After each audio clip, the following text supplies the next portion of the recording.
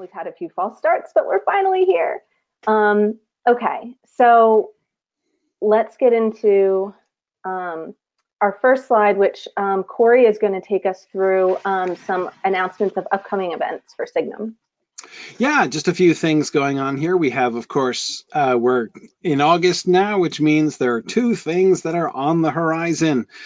First, of course, we've got our fall semester, which is there on the right. That starts at the end of this month. So if you're thinking about auditing any of our courses, or if you've, of course, if you are registered and haven't chosen your courses yet, sooner is better than later. And of course, there's still time even to apply. So these are the courses that we're offering this fall. The one in the center there, Germanic Myths and Legends, is our brand new course this semester, the other courses are courses which have been taught before and I'm really excited to see them again. The Tolkien in Context course from Sarah Brown, C.S. Lewis, and the Mythology of Love and Sex with Brenton Dickinson, Modern Fantasy class, and of course our Intro to Germanic Philology. Really fun semester this fall, so I hope that you will look into those courses. The other thing, of course, we are coming into fall moot season again. It is time for a new round of regional moots, and our first two moots in the fall is our brand new moot, the long-awaited New England moot, which we have finally gotten together. So that is happening in Central Massachusetts and Amherst, Massachusetts. On September 29th, Sunday, September 29th. So that's going to be a lot of fun. Some people have been teasing me about calling that Central Massachusetts. Some people consider Amherst Western Massachusetts. But look, like I'm a Williams grad, right? So Williamstown is Western Massachusetts. Williamstown is west, Boston is east, and everything else is in the middle. So that's like how it is. So, anyway, so I'm sorry. So anyway, it's going to be great. I'm excited about Amherst as a location because it'll be easy to get to for people to come down from Vermont and from New Hampshire and up from Connecticut. So we're hoping to be able to, and even I think talk to some folks who are going to be coming up from New York for this too. So it should be a really great time. The topic is speculative fiction and children's literature. So that should be some really fun discussions there. Anyway, so that is Sunday, September 29th. And then the best time of year to be in Massachusetts. Absolutely, yeah. Doing New England Moot in the fall was kind of the plan, actually. We were really excited to do that, so it should be just lovely. And then, of course, Middle Moot, our third Middle Moot now, Middle Moot 3, which is going to be back in Iowa this year. We were down in Kansas City last year, back up in Iowa this year, and that's going to be on Saturday, October 12th. So excited to move back to the northern part of our Midwestern moot, and hoping we had a wonderful crowd last year at Kansas City and the year before in Iowa. So really looking forward to seeing folks again there. We have a couple other moots that are in process. We're talking about Magnolia Moot in the southeast and Bay Moot in the San Francisco Bay Area for later in the fall. So we'll have some more information on that later on. But these are the first two that are coming up, and those are our announcements for tonight. Thank you very much. Okay, so reminder of our next two movie clubs. On September 5th, our next one is the Netflix/BBC miniseries of Watership Down by special request from Corey Olson. We had a strict no TV policy for a while, kind of thinking that there were other realms for discussing miniseries and stuff, but Corey specifically requested this one since he hasn't had a chance to talk about this yet. So if any of you haven't checked that out, please do so before September. It's only 4 episodes, like 4 one-hour episodes, so it's very doable. And should pair well, hopefully, with Corey's Mythgard Academy sessions on Watership Down and the book and the 70s animated film and everything. So, and Corey's going to join us for that as well, in case I didn't say that. Yeah, really excited about that. I know lots of people, have been asking about it ever since it came out, because we did the Mythgard Academy series on that. And when are we going to talk about the new series? So really glad to, have you guys hosting that and helping us with that discussion there. At least it's not like a long-running TV series. So it's more of a bending of the rule than an absolute breaking of the rule. But Right. yeah, It's like all these people now who say like their show is like it's a 12-hour film, like whatever that exactly, means. Like we'll just talk about exactly. it as a 4-hour film. 4 hour film. Um, That's it. yeah. That's it. And then after that, we will be talking about Pan's Labyrinth, Guillermo del Toro's movie, which is one of my favorite movies ever. So I'm excited about that one.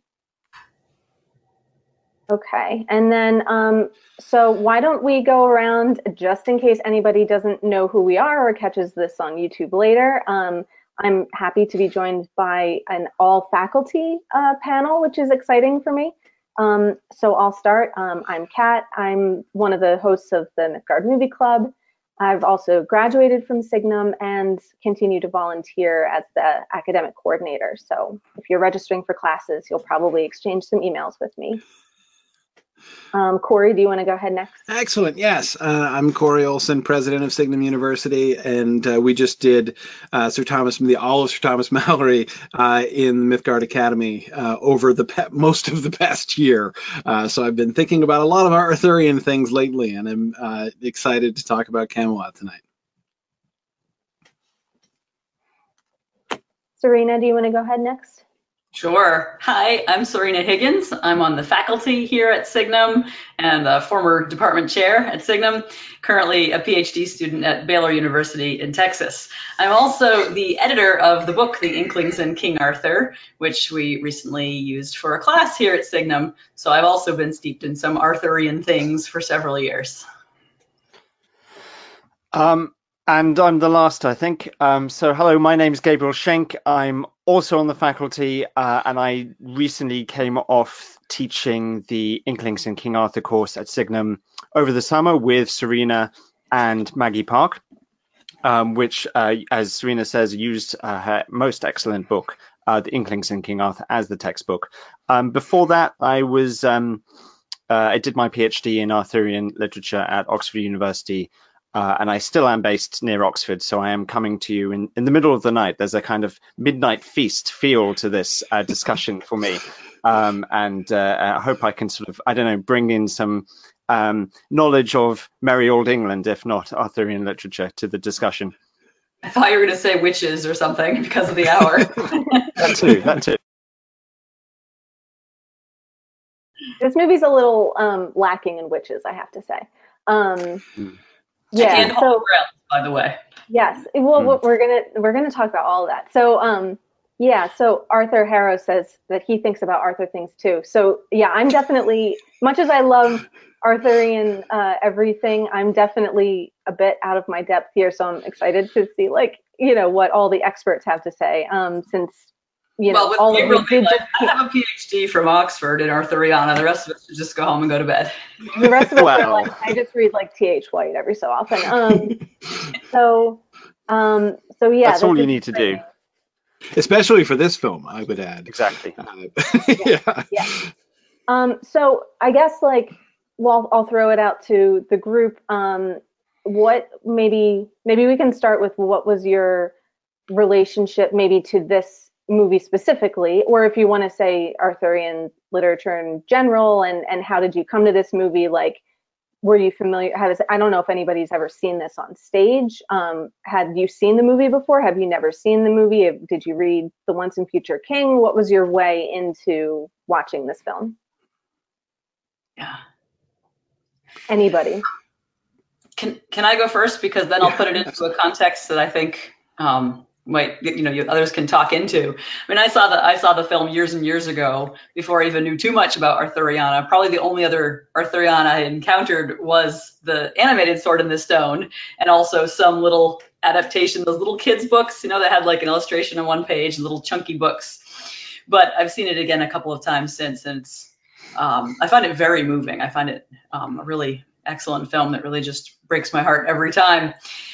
But my interest in Arthuriana has always been there, but has been pretty marginal until Tolkien's Fall of Arthur came out in 2013. And then I said, wow, at least the three major Inklings wrote some serious Arthurian stuff. And then I found out that Owen Barfield had as well. And then if you bring in Roger Lancelot Green, and then depending on how you define Arthuriana, you can kind of say like everything they ever wrote was Arthurian in one sense or another. And then I had the privilege of working with all the people in the book, and just seeing how this story is really a web that connects to so much of British and American and even Irish literature, and even more than that, and just continues to get adapted over and over and over. So even this film, like, there are parodies of it, and there's snippets everywhere, and there are cultural references. So it's like the story that just keeps growing and will never die. Mm-hmm. Mm-hmm. Yeah, for me, this is not a film that I had seen. Like, it's a film that's relatively recent for me. That is, I only came to see it in the context of like being interested in 20th century adaptations of Arthurian lit. So I kind of came to medieval Arthuriana first. I had seen the Disney Sword in the Stone when I was a kid. But it didn't make a huge impression on me. Like, I definitely don't have that as like my first major. It's not that I disliked it, but I didn't own it or anything, so I didn't watch it multiple times. I just like saw it once and you know, remembered it, but it wasn't like a, you know, a corner, like a hallmark of my childhood or anything like that. But anyway, I loved Arthurian stories and reading Arthurian adaptations and things, and then finally discovering Malory when I was, I think, a junior in high school, and reading Malory, and that was really kind of what was my springboard into medieval literature as a whole, really. So then, of course, reading a bunch of things in the you know, medieval Arthurian tradition, and after that, largely through teaching, honestly, wanting, the first time I designed my first Arthurian literature course, to be looking at some modern adaptations of the story and how that story came to continue through into the 20th century. But I didn't use this one in class. I did mostly more modern stuff than this one, but that was when I saw it first. When I was like doing my research on major 20th century adaptations. I did read T.H. White when I was like in high school too, but anyway, yeah, it was fat. I hadn't seen this film in a long time, so coming back to it now, you know, before this session, was the first time I'd seen it in many years, and it was really interesting, especially coming right back to it after having gone through Malory in such detail. There were definitely some things that, you know, I was thinking about it that I wasn't really noticing before. Like exactly how much T.H. White this film was something that I, you know, had noticed before, but I hadn't really been thinking about as much as I was this time. Gabriel, do you want to go ahead and then I'll finish up? Sure. Okay, so I also watched the Sword in the Stone Disney movie when I was a child. I watched it at my grandparents' house. I have a very clear memory of my grandmother showing me that film. Later on, found out that my grandparents gave each other first editions of the T.H. White books. These are all the first editions here, and they've inscribed them with personal messages in the 1940s and things. So I think those books meant something to them. But I loved it at the time. It didn't make a huge impression on me, but it was very much bound up with a lot of other things that were going on in my mind at the time. I was reading Narnia for the first time. I was discovering Tolkien. And so this kind of world of chivalry and the world of fantasy have always been sort of blended together for me. And then when I came to have to decide on a topic for my PhD, I thought, how can I write about magic and other worlds and fantasy and get accepted by the establishment? You know, you're supposed to do kind of a serious topic or whatever. So I thought King Arthur's my way in, because he's like serious, but he also has dragons and magic and all that good stuff in it. So I've always thought of King Arthur as the gateway for that stuff. I hadn't actually seen the Camelot film until I just finished watching it tonight, actually. And I'm very, very sad that I didn't watch it before. I'd heard a rumor that it wasn't really anything to do with T.H. White, and that's completely wrong. There's a lot of T.H. White in here, as you say, Corey. And the great tragedy is that I did a fifth of my PhD on T.H. White. in fact, my main focus of my thesis is on the Once and Future King, and I went to Texas and I went to look at all his manuscripts and his journals, and I immersed myself in T.H. White. I thought I had experienced everything there was to experience to do with T.H. White. And then when I was watching this film, I was thinking, God, that's from T.H. White. That's from T.H. White. I was so delighted that whole passages of not just the Once and Future King, but specifically the Sword and the Stone are used, such as the incredible, the best thing for when you're sad is to learn something speech. So I was very moved and delighted to see all that, but also very regretful that I hadn't seen it before. I had actually read it, weirdly enough, because it was sort of on the periphery of my vision, and I thought, well, I should check it out a little bit. So I read the songs in a book. I read the musical score, and I thought, well, this is nonsense. This has got nothing to do with anything. So I didn't pursue it further. But it's the bits in between the songs that are the real T.H. White bits. So that's my story. Are his papers in the Harry Ransom Center?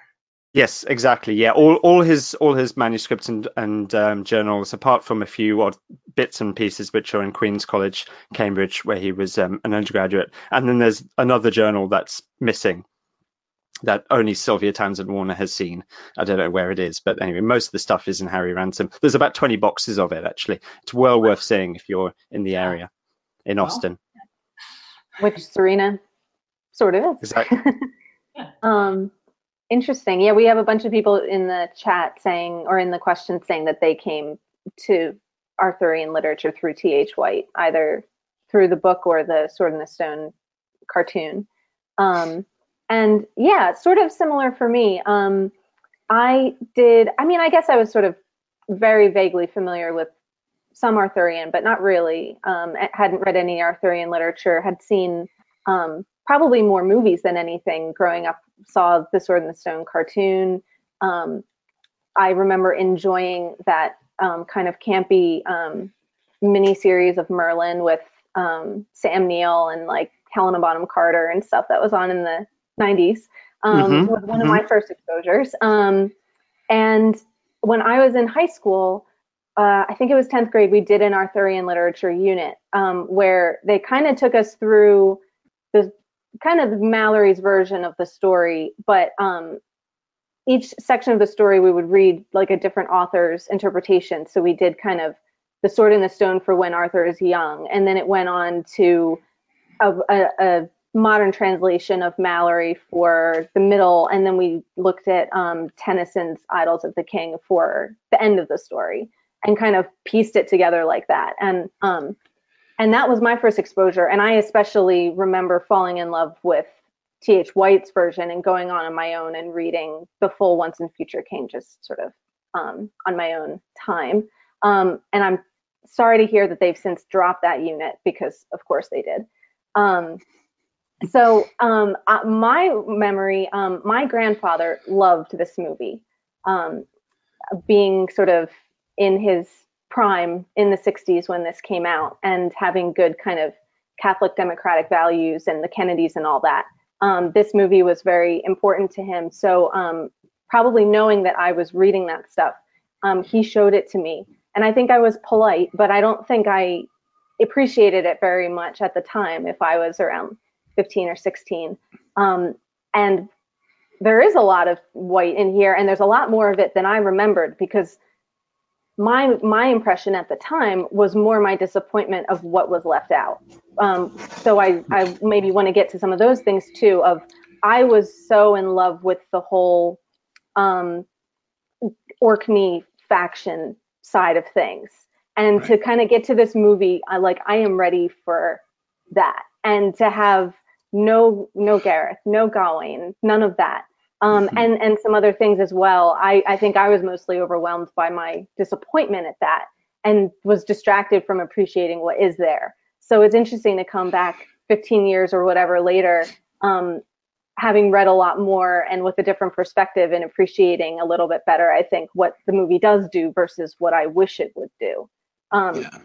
So yeah, like overall impressions, I guess, anybody take it up. And we've got Arthur on the screen here.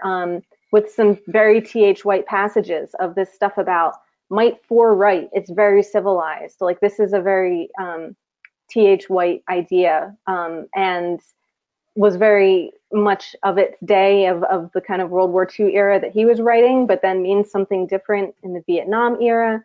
So, there's a lot, I think, to dig into. So anybody can kind of pick it up from here. And where would you like to go first?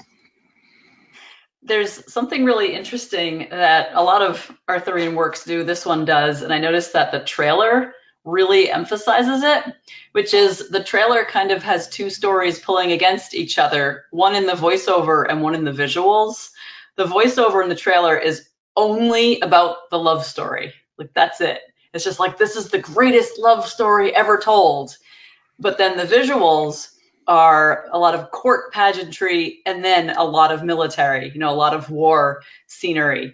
So if you had absolutely no idea about the Arthurian story, you might wonder, this is the greatest love story ever told, and you're showing me this desolate battlefield? Like what's going on here? But that's one of the reasons that these tales are so frequently adapted, I think, is that they have so many sub-stories within them. They network so many stories together that, like, whatever you're into, we can make a version that emphasizes that, right?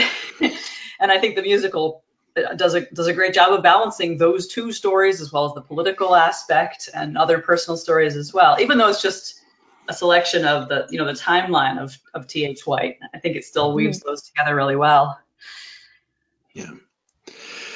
Yeah, one of the things that I was really struck by on this watching through it was how little violence there was. It had, first of all, like the body count at the end, the quite shockingly small body count at the end. How many corpses did we get on screen? None.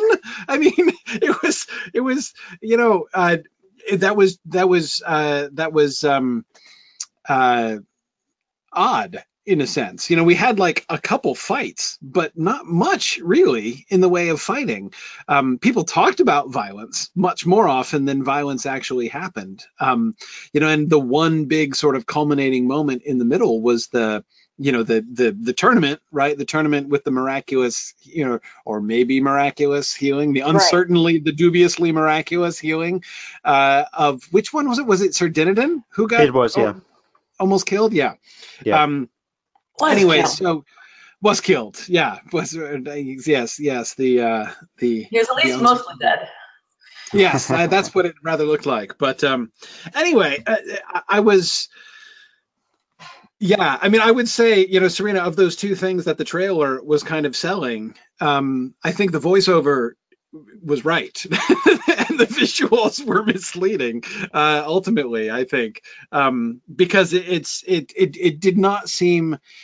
It was interested in the concept of violence, right? And it was interested in the concept of physical prowess, right? That was an important issue in the film, but it was something we talked about 10 times more than we actually demonstrated or dramatized. But isn't that part of the point? Because as this slide shows, like that's what Arthur is trying to establish. He's asking all these questions of what is a good king, what is a good government, and what do we do with all these violent young men and all their energy? Where do we channel that? And then eventually, T.H. White, of course, is much more explicit about it. He moves from channeling it into tournaments to then channeling it into the Grail to finally he says, no, law has to be the rule, not just physical force.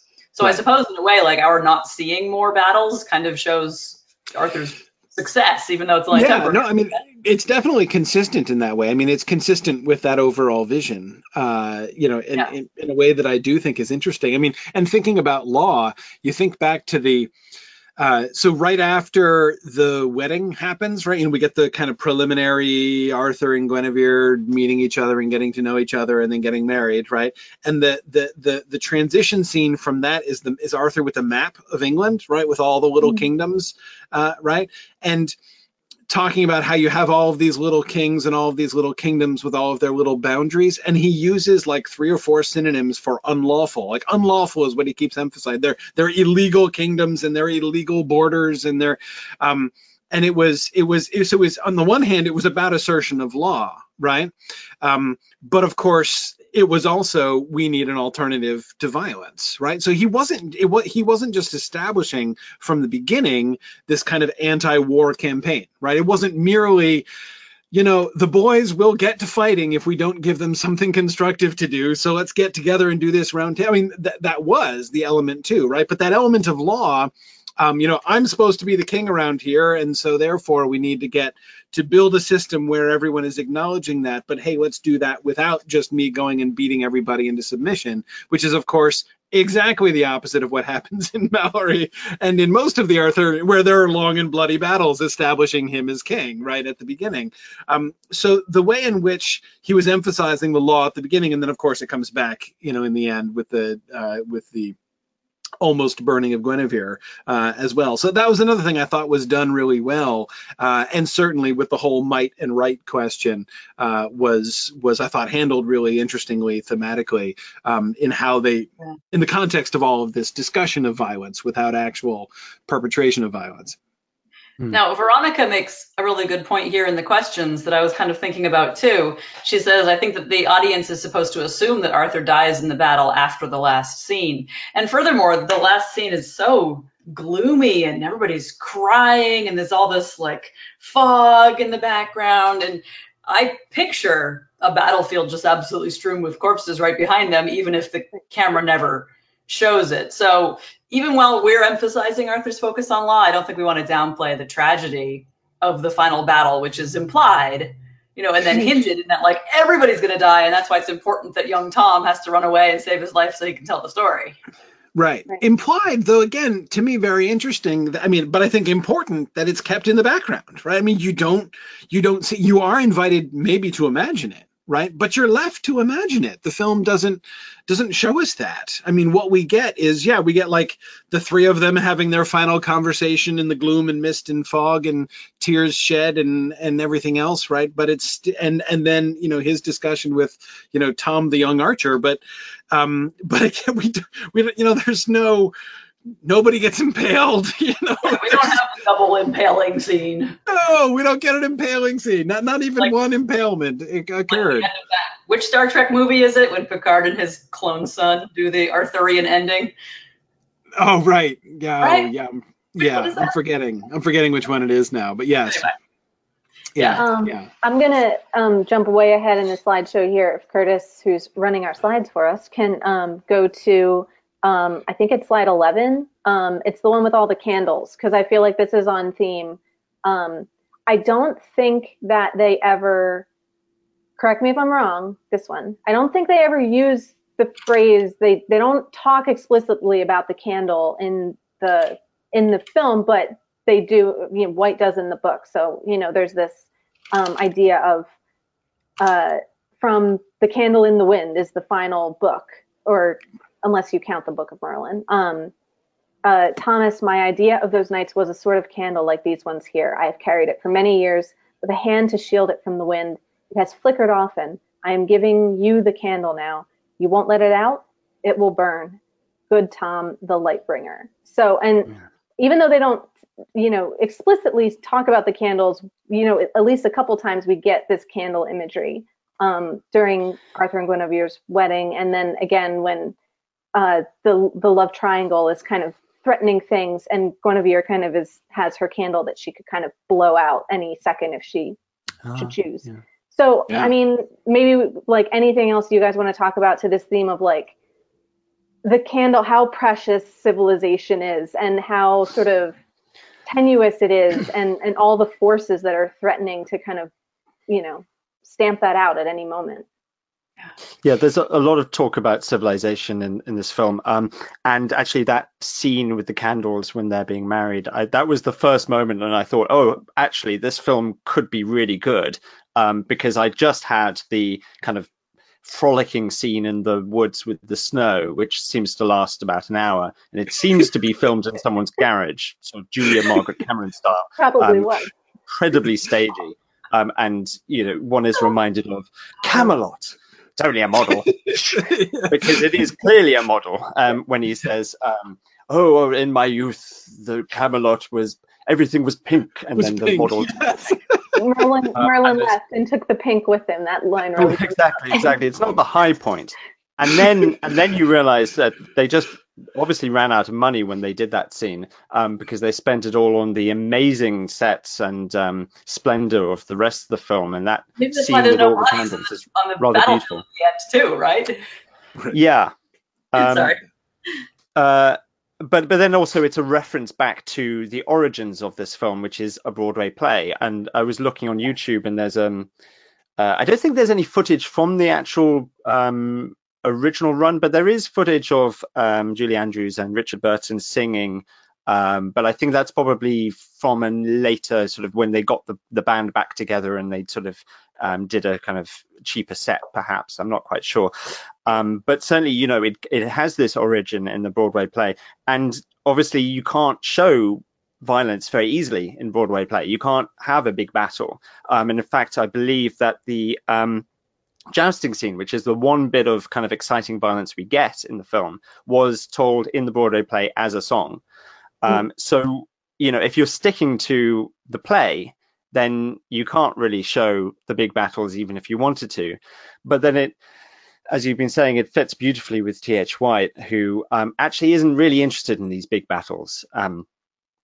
Just like, by the way, Lewis and Tolkien, they always sort of pull away when we get to the big battles. I mean, they don't sort of spend pages and pages on these things. They're not really kind of what these authors are interested in. But what White does do is make fun of that kind of knightly prowess and fighting in The Sword and the Stone with Pellinore. Having a fight with another knight and falling over all the time, and you sort of get that in the film as well, with Pellinore, who forgets who he's king of, what country he's from, and so on. So it's kind of making fun of that whole kind of chivalric romance background. But at the same time, you then go back at the end of the film to this, I think, very moving scene, and this idea that storytelling is important, and that's what you're supposed to take away from it at the end, not the fighting and the bloodshed, or even the pageantry of King Arthur's reign, but the story, the fact that he tried to do something good, the fact that he tried to turn might into right. And I did find that scene quite moving. Shed a tear or two. It's not, we don't have the language of The Candle in the Wind. We don't also have it explicitly said that this is Thomas Malory, which I think is a bit of a shame. Yes. Incidentally, I think it's 550 years since Le Morte d'Arthur was completed. There's a conference on at Nova Scotia as we speak, all about this. But for people who've read the book, I think that scene is very moving because it's Sir Tommy M. It's Thomas Malory, and I know the significance of the candle imagery and so on and so forth. So that was rather lovely. Going back to what you were saying about the battles and the tournaments and so forth, T.H. White calls that out specifically. When he's moving up to an exciting battle moment, he'll stop and be like, if you want to read about that, go read Malory. He's already given you all the details. And yet then sometimes he does that great trick which authors love, which is sometimes he'll then tell it anyway. Right. Like, and I mean, but sometimes he'll skip it. Yeah, I mean, Malory loves the lists. He loves going into details about Sir Sagramore smoked down Sir Dunedain, blah blah blah. But I mean, Chrétien de Troyes, another medieval Arthurian writer, doesn't go into any of that at all. He says, I could describe this battle, but it would be too boring, so I can't be bothered. And he moves on. So it's not just T.H. White, but I mean, it is interesting. I mean, even Malory's battles are quite. I mean, he's more interested in the names than he is in the actual fighting, I would say. Yes. Whereas one of the distinguishing features of Tolkien's Arthur is that it's almost all military. It's almost all fighting from beginning to end. It's quite dark. That's true. That's true. Sorry, Corey. Yeah. So, like on this idea of maybe the lack of violence, even though it fits with the theme, is still maybe a relic of being translated between stage to film. What do you guys think of that translation? Like, it seems to me from what I've been reading that the stage play seems to be a little more highly regarded than the movie. It seems like the legacy of this show is largely in the music and the original Broadway cast recordings and that sort of thing. And the movie actually got kind of mixed reviews, I think, because of some of that staginess, and that maybe they didn't do enough to translate it into cinema. I think somebody in the questions kind of asked, like, they had all these fabulous Broadway actors, why didn't they use them? So some of the performances were a little bit criticized. I think Franco Nero doesn't even do his own singing, which I only recently found out. So I don't know. What do you guys think in terms of like that translation? I mean, we know Gabriel pointed out the very stage bound nature of the opening, but did you guys feel like that throughout? What was your sense of how it worked as a movie? There were definitely moments when I found myself being reminded of it. I mean, like, for just to cite one really odd little example, in that that discussion that they were having with the map and stuff near the beginning, when both of them, that is Arthur and Guinevere, were both naked throughout most of that discussion. She was wrapped in a sheet, going about the room wrapped in a sheet, and then he is in the bath that they kind of trundle out on wheels. Out in the bath. Yes, yeah. which was by far the most like stage play-ish prop in the entire thing. And I'm like, who would do that in a film? Like, who would put a tub on wheels and wheel it in from off stage? Like, you're doing a movie. You can have a tub and just pan to the tub if you want to do that. And I love that his guys are just waiting behind the curtain for him to get into the tub. The wheelie tub, right? For him to so he disappears off screen, still singing or talking. I can't remember exactly which was happening. And then they wheel him in with the tub. That was one of the moments where I was like, okay, right, that's right. It was a stage. I guess we're still remembering our state, our Broadway, production of this. So there were a few moments like that felt to me really weird. But other than that, it was. It's hard because I know people who do. I mean, I hear your Kat. It's always been my understanding too that the original Broadway play was more powerful than the film and more. I know Arthur was just saying, what a tragedy he felt it was that they felt they had to recast it, that they didn't just use the Broadway cast for the film. And I hear that. I really wonder how it might have been different had, the dynamics of that original production been kind of translated. Maybe it would have been worse. Maybe it would have been better. I don't know. But yeah, I'm not sure that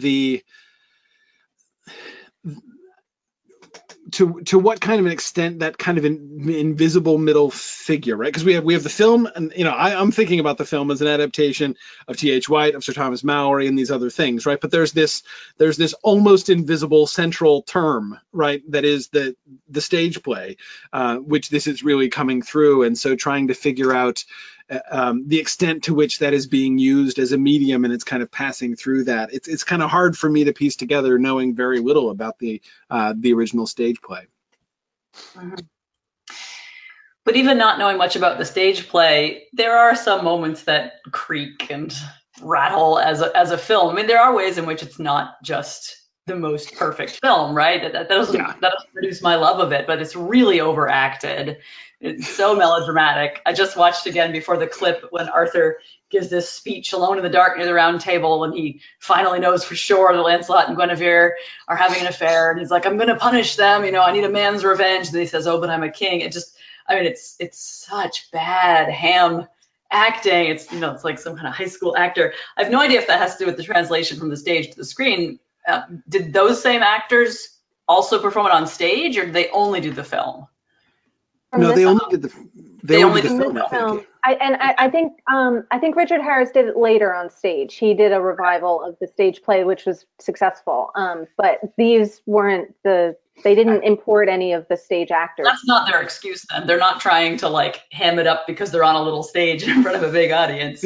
But there are other elements that are really stagey, like really bad backdrops and very few sets and not a lot of traversing between them in a sort of a naturalistic Right. One way. one exception to that, which I don't know if it works or not, because the fact that I'm noticing it gives me pause as to how successful it was. But one that definitely felt like there's an attempt to translate this to a different medium is Lancelot's C'est Moi, which I found a very amusing song this time. And how each time it cuts to a different verse, he's in a different place.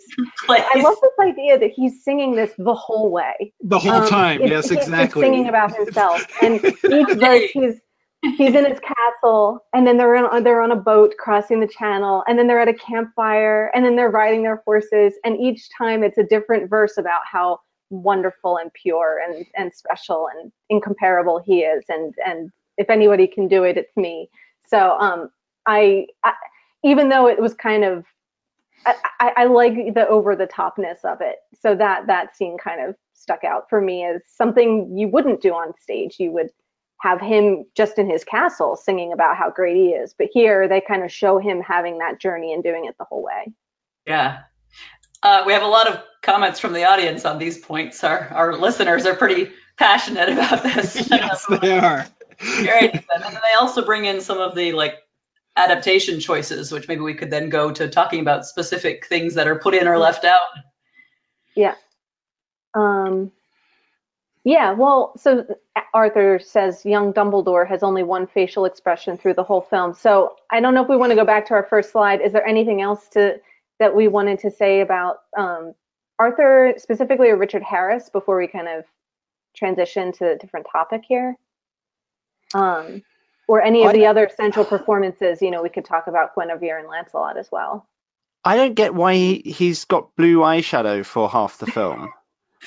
Killer eyeliner. Well, it's, yeah, I mean, I didn't get the blue eyelids,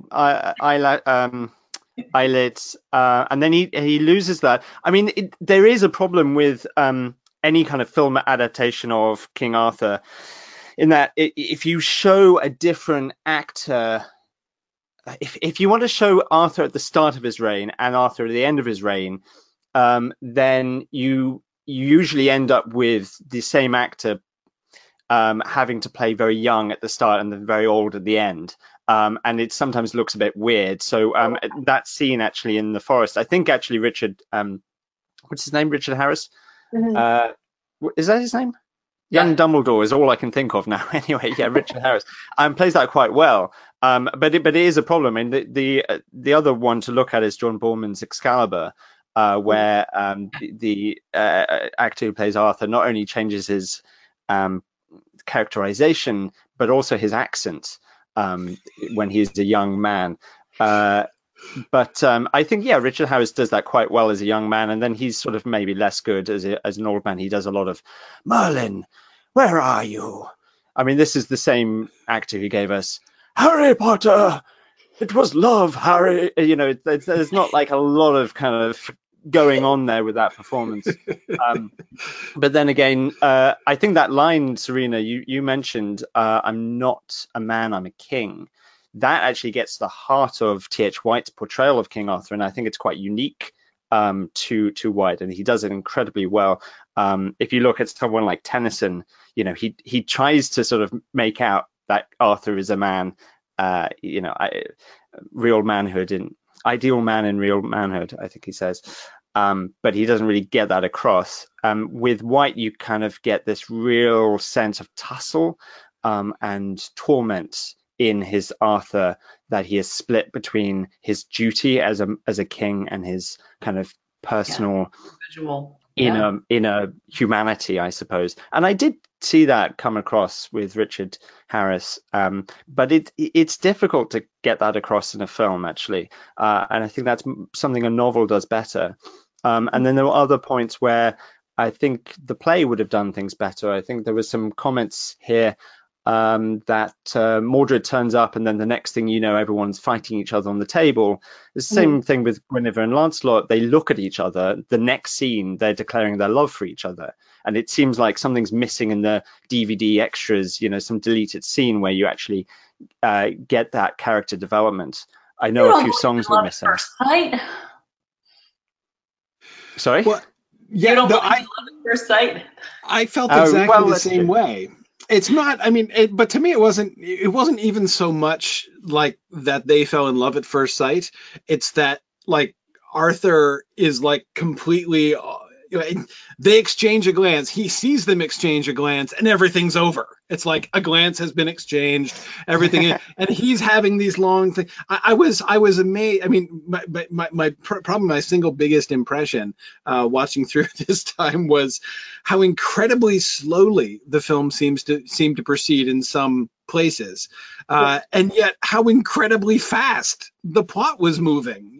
Despite so I'm like, it's been like an hour and a half, and yet blam, like the love interest, like we escalated from I hate Lancelot and I think he's dumb, to like crisis and we're in love with each other and Arthur knows and everything in like 10 minutes that happened. So yeah, I definitely was feeling especially given the kind of lassitude into which I had lapsed over the first hour and a half of the film, with just like the pace of things. And I don't mean that as a criticism. It was delicious in some ways, but then all of a sudden I'm like, whoa, hang on, I'm not even keeping up anymore. What's going on? Yeah. Curtis, will you go to the next slide? Because I think we can kind of also talk about Guinevere and Lancelot a little bit here too. Yeah, it is weird how in some ways this film luxuriates in a lot of things, and the things that it does well, it does really well and spends time on it. And then, but it's kind of unbelievable how much gets left out of a 3-hour movie. Yes. So the pacing can be very imbalanced at times. There's a lot of like, slow and then fast and then slow and then fast. And maybe, I don't know, like, so I'm thinking of what Gabriel said about his very different impression just reading the lyrics of the songs and versus when you have read the book or seen, the book of the play or seen the movie. I'm wondering if there's like a disjunct between the songs, the content of the songs, which are very much like we're going to drill down on one idea for a long time versus the book, the script, which is trying to pack, hundreds of pages or how many generations of tradition into very short little transitional scenes. And I don't know is there some kind of friction between the two there. Yeah, and that's what songs frequently do. Of course, you can have narrative songs that move the plot forward, like the one when Guinevere goes through the different knights and asks them to take her to the fair and do this and that other thing, as long as they promise to kill Lancelot. So, she's actually recruiting these 3 or 4 guys to do something. Without that song, we'd be missing plot. But others are like what we call a suitcase aria in the history of opera, which is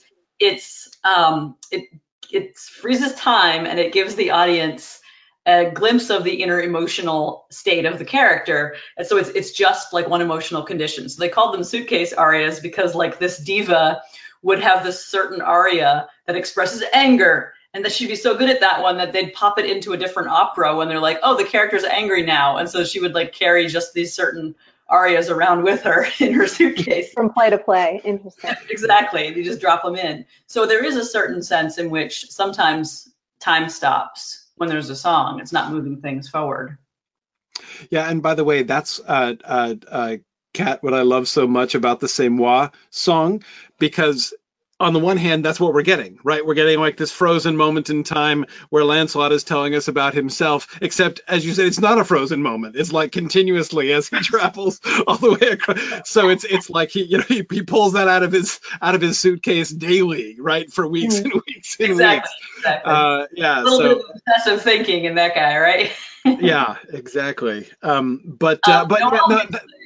Good point that the songs were so widely known before the movie came out that they were pretty much required, right? The movie's trying to bring the Broadway show to the masses. So like, you've got to sing the songs, even if they slow the plot down or speed it up in jokes or whatever. And from a pop culture point of view, I think that's what this show was very much known for, certainly in its time. And in the legacy was the score. I don't think audiences were necessarily coming to it to see how are they going to adapt Sir Thomas Malory's story. They're there for the songs, or at least if you're going to, you can sneak Arthur past those watchful dragons, but that's not like what people are buying their ticket for, I guess. Right. Can we dig down now into some of the specific Yeah, additions go for it. or omissions. Wherever There's you a want. slide about Mordred, isn't there? Yeah, he's in a couple slides, I Mordred? think. We can talk about the omission Next of the one. Grail. One after that. There we go. Yeah, so here's a list of some of the things that are missing. No Morgause or incest, no Orkney feuds, no Gawain or Gareth, no Grail. This was my takeaway when I saw this movie at 15 or whatever it was. So yeah, interested to hear your thoughts about that. I think Arthur Harrows pointed out that Mordred has a scene in the stage play that was cut, and this actor was actually a very highly trained singer, so that was unfortunate. And he was introduced in a slightly different way, and they cut things so, like, I don't know, maybe this character was undercut a bit more than it already was by the omission of these other plot elements and everything. I forget where Mordred comes from in the movie. Like Nowhere. Who's his? Like What's just his nowhere. parents? He just shows up and is like, "Hi, I'm Mordred. I'm We coming don't to." know who his parents are or anything. Yeah, Morgause and Arthur. He is the bastard son. It's just narrated. He just tells us later. Arthur. Yeah, they have a conversation. I mean, he's introduced as the man from Scotland, and then he says he comes down from Orkney from Princess Morgause, and she apparently came across Arthur as a young man and sought comfort or something like that. But it's not, of course, it's not said that Morgause is any relation to Arthur. They don't go for the incest. Okay. Right. Of course, White barely tells it too. He tells it really roundabout and just Yeah. Well, I don't agree with that. I was just kind of looking at the end of that book too, and I'll find you the passage. There's a whole paragraph about how he sits you down and says, now it's really important for later that you understand that Arthur slept with his sister. So just so we're all clear, I'm going to find you that paragraph. Yeah, I'm looking for it too. Somebody else. Well, while you guys are looking for the passage, I will just say, I mean, I said that Mordred came from nowhere because that was my feeling. Just, I mean, in the film, like all of a sudden, like pop, there's this guy, and I just watching this film again, it had been years. I was like, wait, who is that guy? Like, who's this guy, and why has he appeared? And I learned who he was. Oh, look, it's Mordred. But why had he appeared? Was like not. Anyway, he was sort of rather out of nowhere, and plays a really interesting kind of foil to Arthur, right? Instead of being, the rival that, we see, he was, I mean, the way he kind of insinuates himself is like a little bit Mordred-like, but the role that he plays was just struck me as very odd.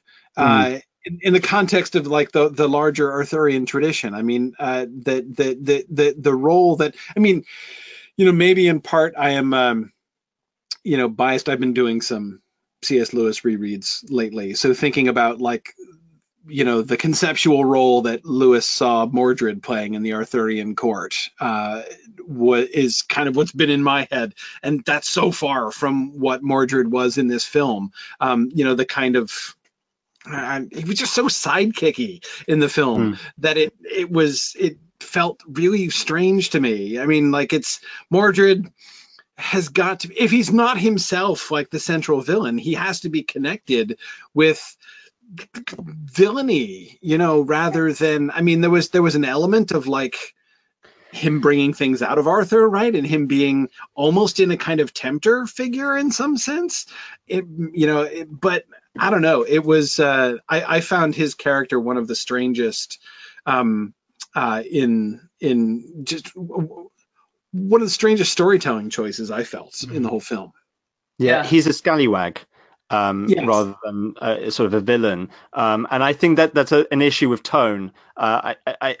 There's a huge issue with tone with the Once a Future King anyway, because it starts with the Sword in the Stone, which is fun, and then it goes very, very dark, and the publishers, Bill Collins, did not like that, and T.H. White struggled to get this published, and then made a lot of changes, rewrote the second book to make it less dark, had a bit more of King Arthur in it. But I think this is something that the makers of Camelot were struggling with as well. Is this a fun fantasy adventure? Is this escapism, whatever escapism means? Or is this kind of the dark tragedy?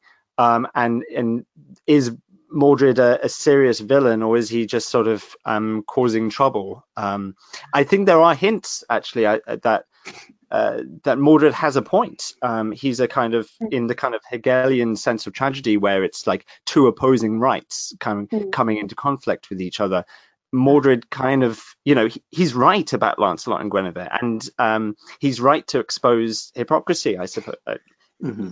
One might argue, but then that's not really followed through, and I don't think it's at all clear what his motivation is, or really what he's doing at the end, because my understanding of the end of the film is that Arthur's about to fight Lancelot's people, which doesn't really quite make sense because he just talked to Lancelot. I don't think he's about to fight Mordred, unless I misunderstood that, although that is obviously where we're leading up to if we know the legend. But that's, Mordred isn't really the kind of great villain who wants to take over in this story.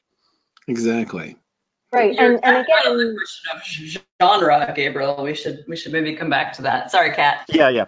Well, no, I was just going to say, and without the whole Orkney feud thing, that undercuts why Arthur is fighting Lancelot to begin with. That there's not this element of the revenge storyline that needs to be happening. Gareth. We can't have his tragic death be one of the dividing wedges. Yeah. Right. Yeah.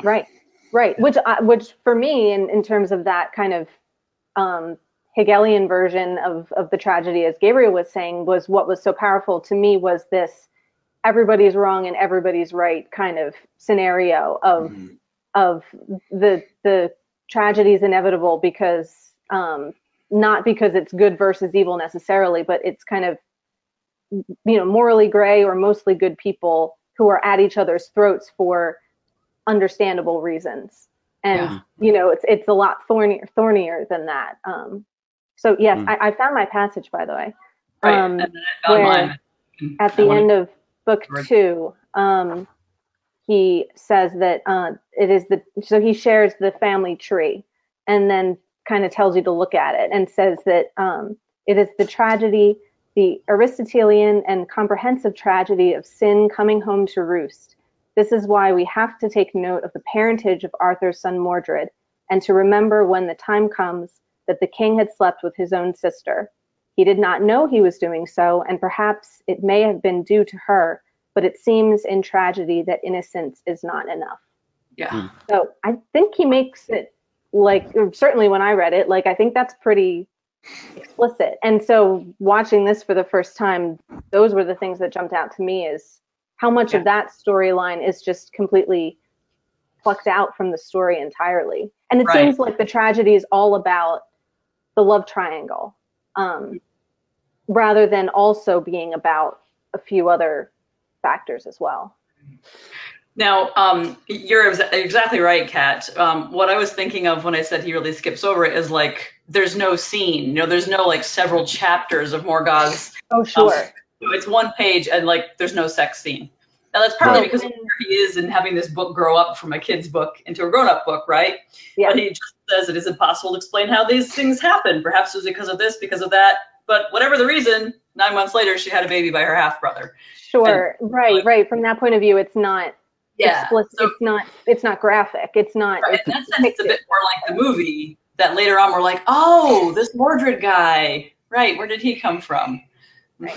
And that passage, Serena, is where the first edition ends. So I'm going to do that thing where I hold it up to the camera and no one can see it. So it was called Mordred. And then you have this weird kind of drawing of a card, an ace by White. And then the whole thing ends. Then in the first edition, this is the first edition of Thorns Future King, he adds that whole so it ends with the sentence, it was called Mordred, not with that's exactly. So he adds this whole family tree, and then this whole explanation. Now this is referencing something he wrote about in his journal right at the start, before he even wrote the Sword in the Stone.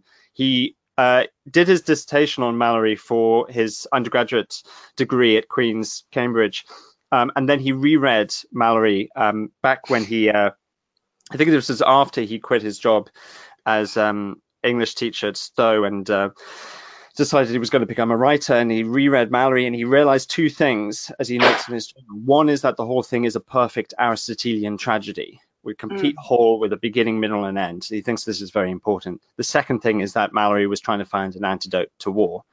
Now, both of these things can be disputed, but this is what T.H. White thought. And so my feeling with this is that when he rewrote The Queen of Air and Darkness, well, it's The Witch and the Wood in the first edition, and then he retitles it.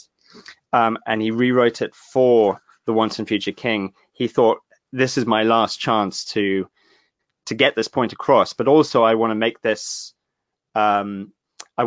work in this kind of this much larger story I'm telling.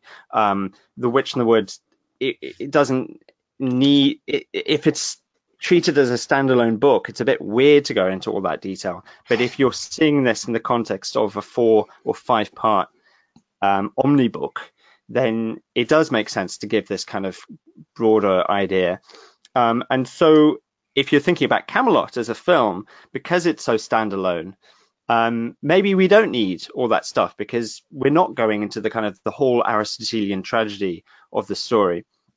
And also, just on the point of kind of not seeing the sex, I was reminded of the Sam Neill Merlin version, where we do see the sex, but it's in the candle wax, because that's the only way they could get away with showing sex, is if it was kind of magical candle wax having sex. And it sounds bizarre, but if you've seen the film, you'll know what I mean. So you can do it. It's like voodoo sex or something? No, it's real sex, but Merlin sees it in candle wax. Does that make sense? Yeah. A few people in the question said that they hadn't heard of this miniseries with Sam Neill. So I'm going to share in the questions the link to the Wikipedia page or whatever, so people can go look it up. You should check it out. Yeah, Helena Bonham Carter's in it as Morgan Le Fay. And James Earl Jones sort of pops up as the voice of the Mountain or something like that. It's a bit of a weird cast, but yeah, and Sam Neill's Martin Short, put Martin Short in your Arthurian movie. I love it. Can we go to slide 13 then and talk about genre? Is that okay? Since we started out by talking about the ending, we keep coming back to talking about the ending.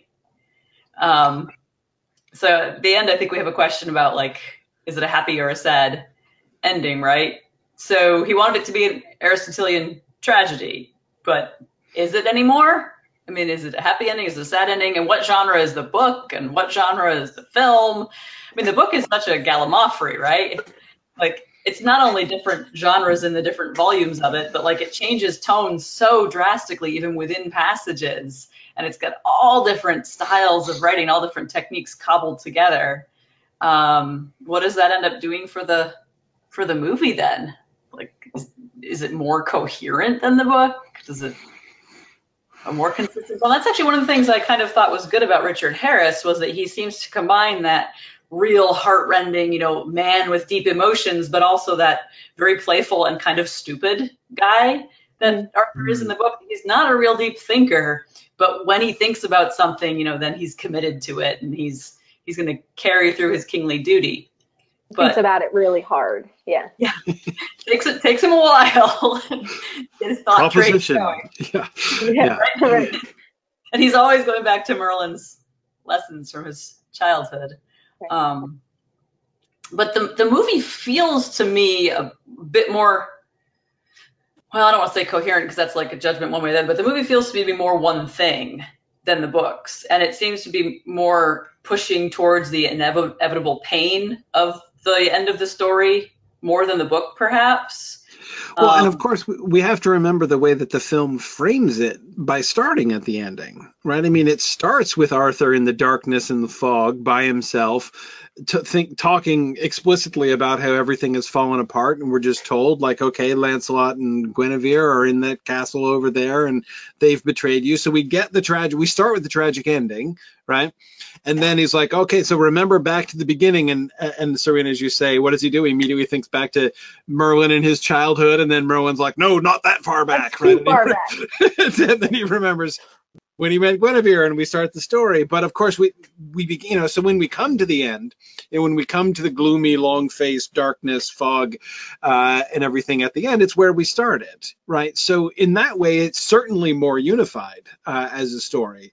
It's framed to be unified in that way. Though, and when it comes to the question of tragedy, this is where I'm finding myself missing corpses again, though. Because I just want more dead bodies. I wanted more dead bodies. It would be a little clearer for me. I mean, it's like, okay, like it's because that felt to me like I don't know, like we wanted it to be a tragedy, but we weren't really committed to the concept. Like what's a tragedy in which nobody dies? Isn't that almost sadder though, Corey, when you still are seeing the living people that you love and they like walk off screen to die? Doesn't that hurt you more than when you just see a corpse lying there? Well, I mean, no. Miss Morgan's necromancy school days. I don't know. I mean, it's just that nunnery she went to, right? Yeah, exactly. I guess just that there are nunneries and then there are nunneries, I suppose. But but I don't know. I mean, it's and that was the other. I mean. And here, of course, I was just reflecting a lot, the end, like the parting scene and everything, right? I was reflecting a lot about the parting scenes at the end of Mallory, right? And like you lose something when you don't have anybody viewing anybody's corpse. Like, it's not that I need them to die, but the kind of impact that Mallory gets out of, for Lancelot, Guinevere, and Arthur, right? The kind of impact that Mallory gets out of the contemplation of their deaths, and even in Lancelot's case, especially the viewing of their corpses, right? It's a big deal. And this just, I don't know, it felt a little mamby-pamby to me. I just I couldn't really, I couldn't feel the tragedy nearly as much, because we were like, all right, we're just like saying goodbye and everybody's still, in reasonably good health, and we're going off stage and probably dying. But anyway, I don't know. It just, I felt like that, there wasn't that same, it just, I don't know. It just didn't hit, maybe it's me, but it didn't hit me as hard. That sense of loss, the sense of everything. I don't know. Well, Sorry, Arthur said that. Well, Arthur Harrow says that he votes sad ending because he always gets misty. And I think, Gabriel, did you say you just watched it and felt the same? So maybe, do you want to give the no, I did cry at the end, but I was crying because I was so moved to see Sir Thomas Mallory in there, and to see that one of my favorite scenes in the Once Future King actually depicted on screen, and actually that great sense of hope I find at the end of Once and Future King when Arthur rises up. In fact, I mean, let's look at that last. It's a wonderful passage, and I think the last few lines, the cannons of his adversary were thundering in the tattered morning when the majesty of England drew himself up to meet the future with a peaceful heart. I mean, that's just that is the ending I get from Camelot as well. And I was not expecting that, because that's a beautiful bit of literature. And I think it is represented very well. But I do agree with you, Corey. There aren't very many bodies. I believe there was supposed to be about 80 knights killed. I think someone mentions this in the film. Oh, yes, Lancelot's rescued Guinevere, but killed 80 knights. I'm not quite sure how he managed to do that, because it was all very quick. And then you see a kind of fleeting sort of crane shot glance at some twitching bodies. But then if you think back to the early part of the film, when Lancelot is so distraught because he thinks he's killed Sir Dinadan, and he has, and then he says, please, please, make him live. And it's such a close-up, and the actors are so close to each other. It must have been a very weird. Is his face? You can see Sir Dinadan's lips are like mushed like this. I mean, they kiss. It's yes, the kiss they're literally mouth to mouth. He's breathing into his mouth. Yeah, and you don't get that in the end. Like, Lancelot presumably doesn't care that much by that point. But if you know the source material, I mean, who dies in this scene? I mean, Agravain, I think. Gareth, I think. Or does Gawain die? He gets his head wound, I think. So some pretty important. Some pretty important people die who are good friends of Lancelot, and the film doesn't linger on this. Serena, you wanted to say something? Me. Yeah, but remember what we said at the beginning when we were talking about the trailer? We said this is really much more of a love story than a war story. Yeah. So the real tragedies are the love story tragedies. And the 2 minutes in the film, the 2 moments in the film that make me cry the most are not the ending, but the "If Ever I Would Leave You" song and the "What Do the Simple Folk Do" to pick up their hearts when they're blue, because then you get the different thirds of the love triangle, knowing that they've destroyed each other, they've each destroyed Arthur, and they've helped to destroy the kingdom. So the tragedies are the love story tragedies. Now, of course, destroying a kingdom and this great vision is also pretty sad, but because we had no Grail, the stakes are not as high as they are in lots of the other stories. I mean, in Charles Williams' version of it, they postpone the second coming of Christ because the way they mess up. That's not here. There's not divine, eternal, metaphysical consequences here. It's just we tried to set up law and order. That's not going to work. So now we have to have the Dark Ages. Bummer. Yeah. It's not like God isn't going to come visit because of what they did. So I have a slide on that, number 12, the one right before this. So maybe let's talk about that. Is this a fantasy story? Is a question that I have. Because I'm not convinced that it is. So maybe that does change the stakes. It's a much more secular. The stakes are more secular. It's less about the fantastic and the spiritual, and it's more about the kingdom and the rule of law and those more earthly kind of concerns. Yeah. Kat, can you put it in the political context more, either now or later? Can you talk more about the Kennedys and the whole? You hinted at the beginning you wanted to talk about that. Sure. I mean, I don't know a ton about it, but JFK was a friend of Lerner's, who I think wrote the book and the lyrics, and they went to Harvard together. And so I guess he stayed in touch and followed him afterward, and loved the original Broadway cast recording and would play it, before his, that was his bedtime kind of recording. And so after his assassination, there's a movie called Jackie with Natalie Portman that kind of covers this, that shows the assassination and specifically the aftermath, and how, at least in the way the film depicts it, and I guess this has been speculated, that she gave this interview with Life magazine where the famous quote came of, she said that her husband loved that story from the show. This is before the movie, and compared she quotes the lines about "Don't let it be forgot that for one brief shining moment there was a place known as Camelot," and then she says there won't be another Camelot, and put her husband's administration in the context of the Camelot story, and kind of, I guess the way it's been framed is that she was going out of her way to give a narrative to his legacy and make sure that he wasn't forgotten and was remembered in this very kind of utopian way, which it kind of worked. That was the Camelot story, and the soundtrack became associated with the period of the Kennedy administration and everything. Weren't they even called Camelot even before that? When they were in the White House? I don't think so. I think it was. My mother was just suggesting that they were, but. Oh, really? Yeah, because they were the youngest and the most beautiful and the most stylish, and everyone followed her outfits, and I think there was a sense that they were the American royalty.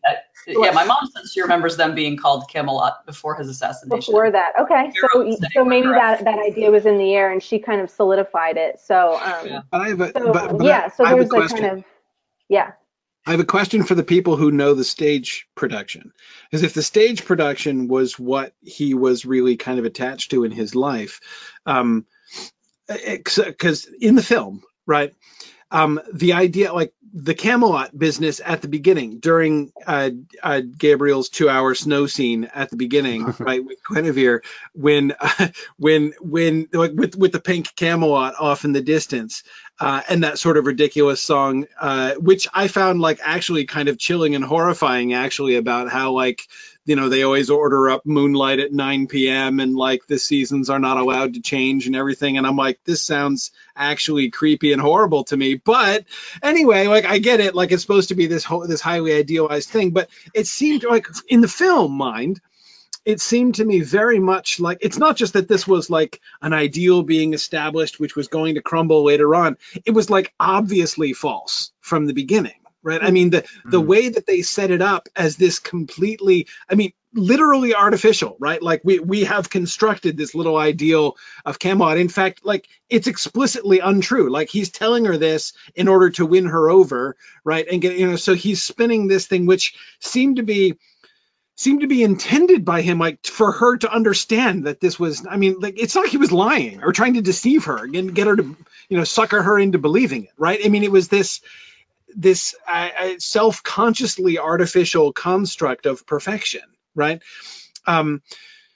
So I was thinking about the Kennedys, concerning which I know almost nothing, by the way. I mean, I've picked up a thing or two here or there just by living in America for all of my life, but I really know almost nothing about the history in that time. But I was wondering about it while I was watching that. And so here's back to my question to the people who know the stage production. Is that element, this like the idealized Camelot is like a sort of a lovely idea, but it's a fleeting thing that is not really part of this natural world. And, you know, Merlin died and took the pink with him. And now, you know, there is no pink Camelot anyway, even from the beginning of the thing. And, we get I felt that the film was, although he has his shining political ideals, right, that he's going to put into place, they deliberately trot out this very fairy tale sounding version of Camelot at the beginning in that opening song sequence in the snow, which seemed to almost satirize the idea of like fairy tale perfection of the Arthurian tradition at the beginning. And I found myself wondering about Kennedy at that point. I'm like, so I don't know. That's a fairly sophisticated reading you're giving, though, Corey. Not everyone has read as much Chaucer as you. Some people like. I don't know. Like I always took it at face value as a teenager. Yeah. You know, well, David is making the really good point that he wasn't trying to tell her anything real about Camelot. He was telling her what kind of person he was. That he's right, and he was being playful. That was how I saw it too. Right. And that's her version too. And she's like, I want all these to die for my love, and then when that happens later, it's not so fun. It's not so fun, exactly. Right. But that's kind of my. Yeah, I'm not sure that the movie. Camelot is identified with the Kennedys, right? And it's the '60s still, even though so the film is after his death, right? Yeah. But it's still the film 60s. Knows that it wouldn't last, but I don't think the film is satirizing or mocking their administration. Well, I wouldn't have thought. So anyway, but this is then what leads then to my question about the play, and the play that the version that Kennedy knew and loved, right, of this version of this story, right? Did it have that kind of element at the beginning? Did we have that? I mean, is that song? I was answering your question here. Right. Yeah. Arthur's saying it was idealistic and represents hope, but not necessarily ephemeral. Okay. And so he says at the end, Arthur looks back wistfully where once it never rained till after sundown, and don't let it be forgot. The metonym, right, for what that he wants to establish this idealistic kingdom. He doesn't really want it to never rain till after sundown, but he really does want might to only be used in the service of right. Right. Though again, in the film, I would emphasize that idea doesn't come to him until like the idea of the fairy tale, like the sort of superficial fairy tale perfection of Camelot comes first, right? It's not a metaphor because the political idea comes second after he's already done his wooing, right? When he and Guinevere are sitting around naked talking about this stuff afterwards, like you do. Is remembering, so it could all be colored by. Okay, fair enough. But anyway, I was just really interested in the way that, and so my wondering, especially wanting to contrast it with the play, wishing I could have like seen and contrasted it with the play, is there a little bit more kind of bitterness, in the fairy tale vision at the beginning, like in 1967, versus the fairy tale beginning that might have been there, earlier on in the 60s. Good question. Well, yeah, and I don't know to what extent. I'm sure that the filmmakers were aware of those associations. Like, how could they not be? So it would be reasonable to think that even if they weren't consciously trying to lace in irony or bitterness, that might have happened anyway, just because if we're associating it with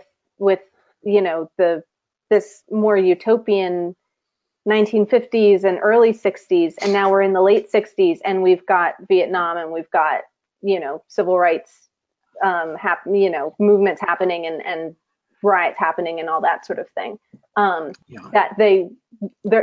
That's a big 7 years. That's a very eventful 7-year gap between the debut of the Broadway show and when the movie's coming out. So that has to have an impact. How could it not? Yeah, and that there's that line, what's the point of being upper class if you have to fight, if you have to die? Which is in White as well, but it really stood out in that film, in that context. The thing about that kind of Camelot, Camelot, Camelot, when for 5 hours, like, we get that you're in Camelot. The point of that song for me was about nostalgia, because that whole song is taken from a line in T.H. White's The Sword and the Stone, when White says, in those days in merry old England, it never rained in the summer. If it had to rain for agricultural reasons, it rained at night. And this is White kind of, playing around with it, but also playing around with people's ideas of childhood. I don't know about you, but I don't remember the rainy days of my childhood. If I do, it was the rainy days when I got to explore some cool house and went into a wardrobe and went into another world or something like that. Right. And White had a horrible childhood. One of his early memories was his parents arguing over which one of them was going to shoot the other one first, and they were wrestling over a revolver over his crib. But he wants to have this perfect childhood, this kind of this childhood where it never rains in the day. And so that's what the song was about for me. But in terms of the ideal of Camelot itself as Arthur's Camelot, there's a scene where someone says, we don't need to lock our doors anymore. Here's our key. And you do kind of think, well, I would hold on to that key if I were you. If you know the Arthurian legend, this is not going to last forever. But then there's another scene later on. In the background, you see all the keys. In fact, Mordred's in the foreground, and the background is just full of keys. So clearly everyone has felt safe. And there is a kind of there's a real idealness to Arthur's realm, that he has made everything peaceful with his round table. So, there is some kind of biting irony in that film, I think. But there's also a kind of real, Arthur's kingdom is good. And therefore Kennedy's was good, I suppose. Right. So irony in the sense of the nostalgia and being aware of that, not so much irony in the sense of like satire or criticizing the idealism. Yeah, except for that line about if you're upper class, why do we fight kind of thing. But then that's not really aimed at Arthur. That's aimed at just, people who are in Arthur's court. Yeah. Like the Agravain faction, isn't it? Right. Hey, I would like to get back to the fantasy question. We kind of have done a sort of a slight sidetrack there. To me, the most surprising moment in the film. So my second most surprising moment in the film is when Mordred shows up and is a fop out of nowhere. But my first most surprising moment in the film was when Arthur's telling Guinevere about Merlin, right? Who he was and how he grows younger and lives backwards and everything, and was his teacher when he was a boy and stuff, and says, well, do you know how he taught me? All these things. He transformed me into animals. And I was like, okay, all right. Yeah. And then she gives him this look, like, what? And then he's like, oh, he made me think I had been an animal. Like he completely naturalizes it, right? And I'm like, wait, what? Come on now. Seriously, we're losing that? Yeah, I mean, if we're going to naturalize Merlin, like Merlin is just, he told excellent parables about animals to the point where he made me really feel as if I had had an authentic animal experience. And I'm like, for real? That's where we're going with Merlin? Yeah. Yeah, like. So you don't think that Dinadan was actually dead either? Well, no, that to me is then the question, though, because we established that closer to the beginning, right? Or at least this, I don't know, it's strange because it's not like Arthur is saying, no, actually, Merlin was totally normal. He was just a little bit, he was like a completely mundane fellow, just a little bit eccentric. He still insists that he lives time backwards and remembers the future and all that kind of thing. And yet, but turning into animals, that's a step too far, right? And he recants the idea that he actually turned into an animal under not so very close questioning from Guinevere on that subject. So just the way in which the film seemed to be just kind of really nervous backing away from fantasy elements there, even the ones which would have been, I would have thought, to anybody who knew T.H. White, that like the most charming elements. Like, surely if there's one thing that you like from the ones in Future King, right, it's like the animal bits, right? That's anyway, but no, they backed away from that. But then, of course, Serena, as you say, we have this moment of the miraculous, right, which is like the very central, like the halfway point of the movie is almost exactly chronologically halfway through is the miraculous resuscitation and or resurrection of Dinadan. But I get miraculous, it seemed, rather than fantastical. There's no magic, right? There might be miracle, but there's not magic. And especially, Serena, thinking back to your other point, in a film which is utterly grailless, right? The fact that we retain, and of course, I was remembering things like the healing of Sir Uri, and at the end of Mallory and everything, where we do get actual miracles associated with Lancelot, which are not even Grail connected, right? It seemed to be much more that kind of miracle rather than a Merlin style, fantastic. But then it sounds like you're arguing that it's not secularized, that it's still a miracle due to Lancelot's Christian piety. Sort of, except he's not very Christian. Pretty arrogant. Yeah, he is. But I don't know. It's I was surprised. I honestly don't know what to do with the sort of miracle scene in the middle. Apart from I can see the function of it. Obviously, it's the big emotional turning point for Lancelot and Guinevere's relationship. That's so the role that it plays in the love story is very clear. But the way. Yeah, not nearly the role that it plays in White, because in White this is a through line that Lancelot can work miracles up until he sins with Elaine and then Guinevere, and then he loses his miracle making power, and then he's not allowed to achieve the Grail because of it, and then he holds to a life of piety for years and years afterwards. Well, and in White, he that's the thing he wants most in the world is to perform a miracle. That's like his until he kind of, meets Guinevere and that changes things to a certain extent. Like that's his life purpose. So that's like a culminating moment for him. Yeah. Yeah. In White, I have to agree. Oh, sorry, Serena, go ahead. Oh, sorry. In White, it's not a love triangle; it's a quadrangle because it goes on and on about for Lancelot, God is a person, and has this love relationship with God, and he's unfaithful to both Arthur and to God, but he's with Guinevere and blah blah. And then of course there's Elaine, so it's really a 5-sided pentagon there. Right. And in White's his theory, I don't think this is in the book, but in his journal he talks about Lancelot as being bisexual.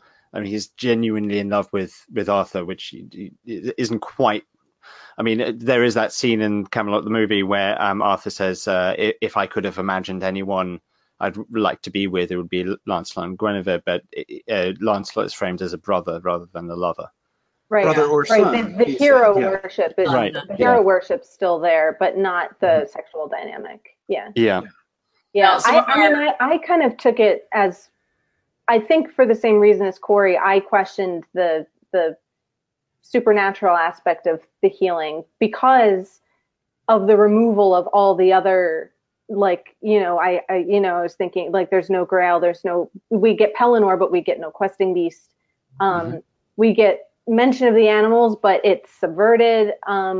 Apparently, I found this out, that both Nimue and Morgan Le Fay are in the stage show and have songs, but they're not in the movie. So even elements of some of these kind of witchy ladies that, were in the original sources that were in the stage play were some of the things that got cut for the film. So that definitely made me question, like, well, we get to this healing scene, but I definitely was feeling like the message was that it was more a more natural explanation, and its role was more as a catalyst for the change in the relationship than a culminating spiritual moment for Lancelot. David and Noel have sent in some comments on the film, and Arthur, that the Nimue song "Follow Me" is still in the film, right? So Nimue is in the film, isn't she? Not in the film. I definitely have heard that. Are there different versions? I've definitely heard. I mean, you might have heard it from the stage play, because that record is. I mean, there are different versions of the film, but the version you see is the longer cut. The version that you can obtain now. The theatrical cut was shorter. On the soundtrack, yeah, like if you. Yeah. Well, the I'm looking at my song list. It might.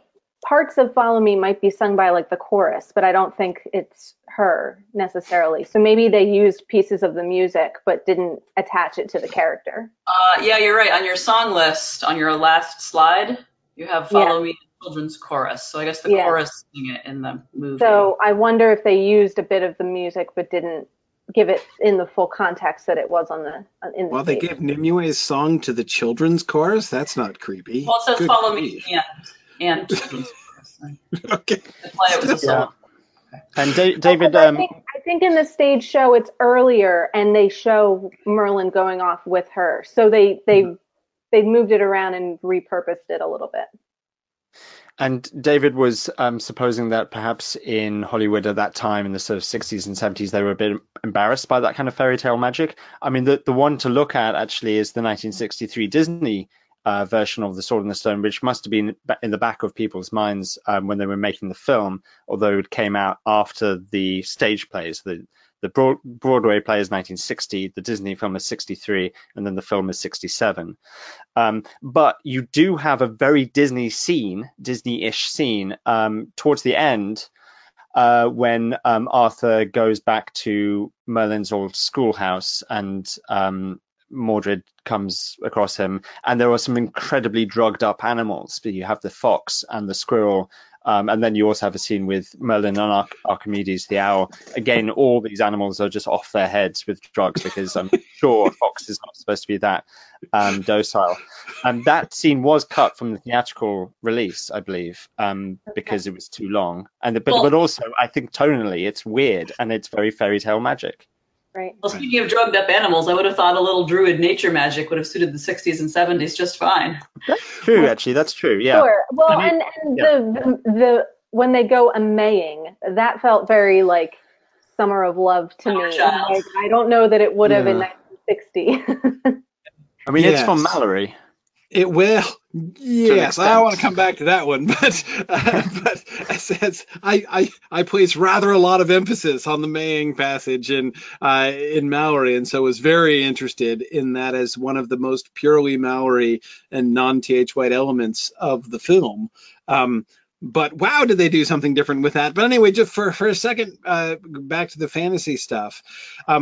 Kat, I think I agree with you that the film, even the what looks like it could conceivably be understood as miraculous resuscitation of Sir Dinadan seemed to have they didn't give any explanation for it, but it certainly seems I got the feeling like I was being left to imagine it however I wanted to. Like if I wanted to imagine to stay within what the rest of the film seemed to be telling me, that there's nothing supernatural going on and everything has a perfectly ordinary explanation apart from the guy who appears to live backwards, but whatever. That I could do that. If I wanted to see it in the context of something magical or miraculous, I could do that. Even if I wanted to see it as a kind of Christian miracle, again, I thought the face-to-face, like him breathing his literal breath into the open mouth of Sir Dinadan and saying live, live, live was definitely suggesting to me kind of almost Adam in the Garden of Eden sort of biblical imagery to me as well. But it was nobody said anything Christian. Nobody, there was not a miracle, God be praised. Like nobody said anything like that, right? And so none of that was sort of forced upon us. And it could well have been simply that King Arthur is not really good at triaging wounds, right? And so was ready to declare in DOA when he like really had just swooned and was going to be okay in just a minute. Though as a public service announcement, I would not recommend either hauling anybody, like anyone who has had a disastrous fall like that, hauling them up into a sitting position by their arms, nor like pumping on their chests are really great methods when they may have large internal injuries and probable broken bones in their torsos. But nevertheless, like with a little chest massage and some breathing into his mouth, he didn't, anyway, whatever, like maybe he just recovered. Maybe, so if you didn't want to think of it as a fantasy story, you were certainly able to, right? To just imagine like, okay, he recovered at this moment, after we got to see, and Guinevere, more importantly, got to see how deeply affected Lancelot was by this and everything, and her opinion of him was completely wrong and everything, and so that's fine. But it was almost like it felt like it was sort of, I don't know, maybe throwing a bone to the whole like fantasy roots of this, both the fantasy and the Christian roots of the story to some extent. It was so indirect, so kind of silent and shy about that, that I found that strange, especially given that this whole scene, as I said, is like the pivot point of the entire film, really in a lot of ways. And yet, like at that central turning point, they decided to, not talk about it or tell us what was actually happening in that sense. Mm-hmm. Mm-hmm. I just clicked off it and lost it, but could somebody read Arthur Harrow's long comment out loud? Because it's good on this point, but it also brings us to the topic I most want to discuss. Oh, is that the one about the songs? Yeah, the one about sexism. Yeah. So we can go back to the naked scenes and talk about sexism. And, yeah, maybe there's the slide about the maying. Maybe we should talk about that. Yeah. Or I think I kind of put that with the 1960s. So it's the slide about the Kennedys and stuff. So Arthur Harrow says, well, we can actually go to, slide 6 actually has this quote right on it. Oh, okay. The one you're going to read in Arthur's comment. He says, speaking of songs that did and did not get cut, I must note that the two songs above, I think the ones for Morgan and Nimue that got cut, which reference sin and make reference to scantily clad damsels and so forth, got cut, but How to Handle a Woman, with its remarkably disturbing line, Merlin told me not to try to tell what a woman is thinking. They don't do it very often, was kept. I know that in the 60s this sort of thing was more acceptable than the sexual references in Fie on Goodness, which was cut, but I think this choice did not hold up well. So, yeah. Mm-hmm. And that's obviously not the only moment of sexism. And Guinevere is played in some interesting ways. She's often played as sort of brainless and kind of like a preteen girl, even though how old is Vanessa Redgrave? Like 40 when she's playing her. And yet there are also moments when she has depth of character and so forth, but not as often. I mean, she's mostly played as kind of frou-frou. Well, yeah, but the whole like Guinevere's a bad girl, like, and she likes the bad boys that we got at the beginning, right? The whole thing with it, when they're like, oh, it's a dark and dangerous forest, like, oh, do you think we will be waylaid by brigands, like, and when she, that really sexually loaded exchange that she has with Arthur right at the beginning, where she's like, "Oh, are you going to throw me down on the ground?" And then he's like, "No, my lady, I would never do that." And she says, "Why not? How dare you insult me like that?" Right? I mean, it's it's that whole attitude of her, like, I mean, I get it how it's, being used into like, oh, she wants to have adventure and she's rebelling against the whole arranged marriage thing and all that kind of, and all that kind of stuff. So it's like adventure and spontaneity that she is in support of. But the initial view that we get of Guinevere from our first introduction of her is, well, a little bit understandable, but a little bit brainless. And again, that kind of like, I am very naughty, and I like the things that I'm supposed to not like. And I am not interested in the noble king that I have been set up with, but rather I'm longing to be, swept away by a hairy brigand from the woods, and that's every the man whole. is going to fall at my feet, and I'm going to play with every man. And then this is in complete contrast with her incredibly heartbreaking divided loyalty dilemma later, that she really only ever loves two men in her whole life. She's not a flirt. She's not promiscuous. And it, Right. destroys her and breaks her in two, that she's unfaithful to either of them with the other. Yeah. Right. And then the whole scene with the rolling bathtub. It's idealistic and naive like Arthur is, but in a more dangerous way. Like Arthur's ideals aren't like getting people killed, whereas, this line jumped out to me about, shall a feud not begin for me? Shall kith not kill their kin for me? And it's like, well, yeah, like they might. And so, but that actually comes true later. So her idealistic notions are dangerous in a way that I don't think Arthur's are necessarily shown to be. Mm-hmm. And to go back to the scene that you mentioned a lot earlier, Corey, the naked scene with the rolling bathtub. Yes. What always drives me crazy about that scene is how they have such different priorities there. And like, he's so obsessed with thinking about his military and political priorities that he doesn't even notice, her nudity and her attempts to flirt with him and so forth. Whereas she's just like, that's okay, dear, come to bed the whole time. So again, it's just like, all she ever wants is sex and romance. Whereas, the man has these grand ideas for planning the kingdom and for settling law and justice and so forth. So that's very troubling and insulting. Gabriel, what can you talk about to what extent that's drawn from White or contrasts what's in White and the portrayal of Guinevere? Because I think some of that is true, but I don't necessarily get as strongly as here her kind of fantasies about meeting brigands in the woods. I don't, unless I'm forgetting, I don't remember that coming across as strongly in the books. Yeah, no, I don't think that's in White at all. I mean, White's Guinevere is,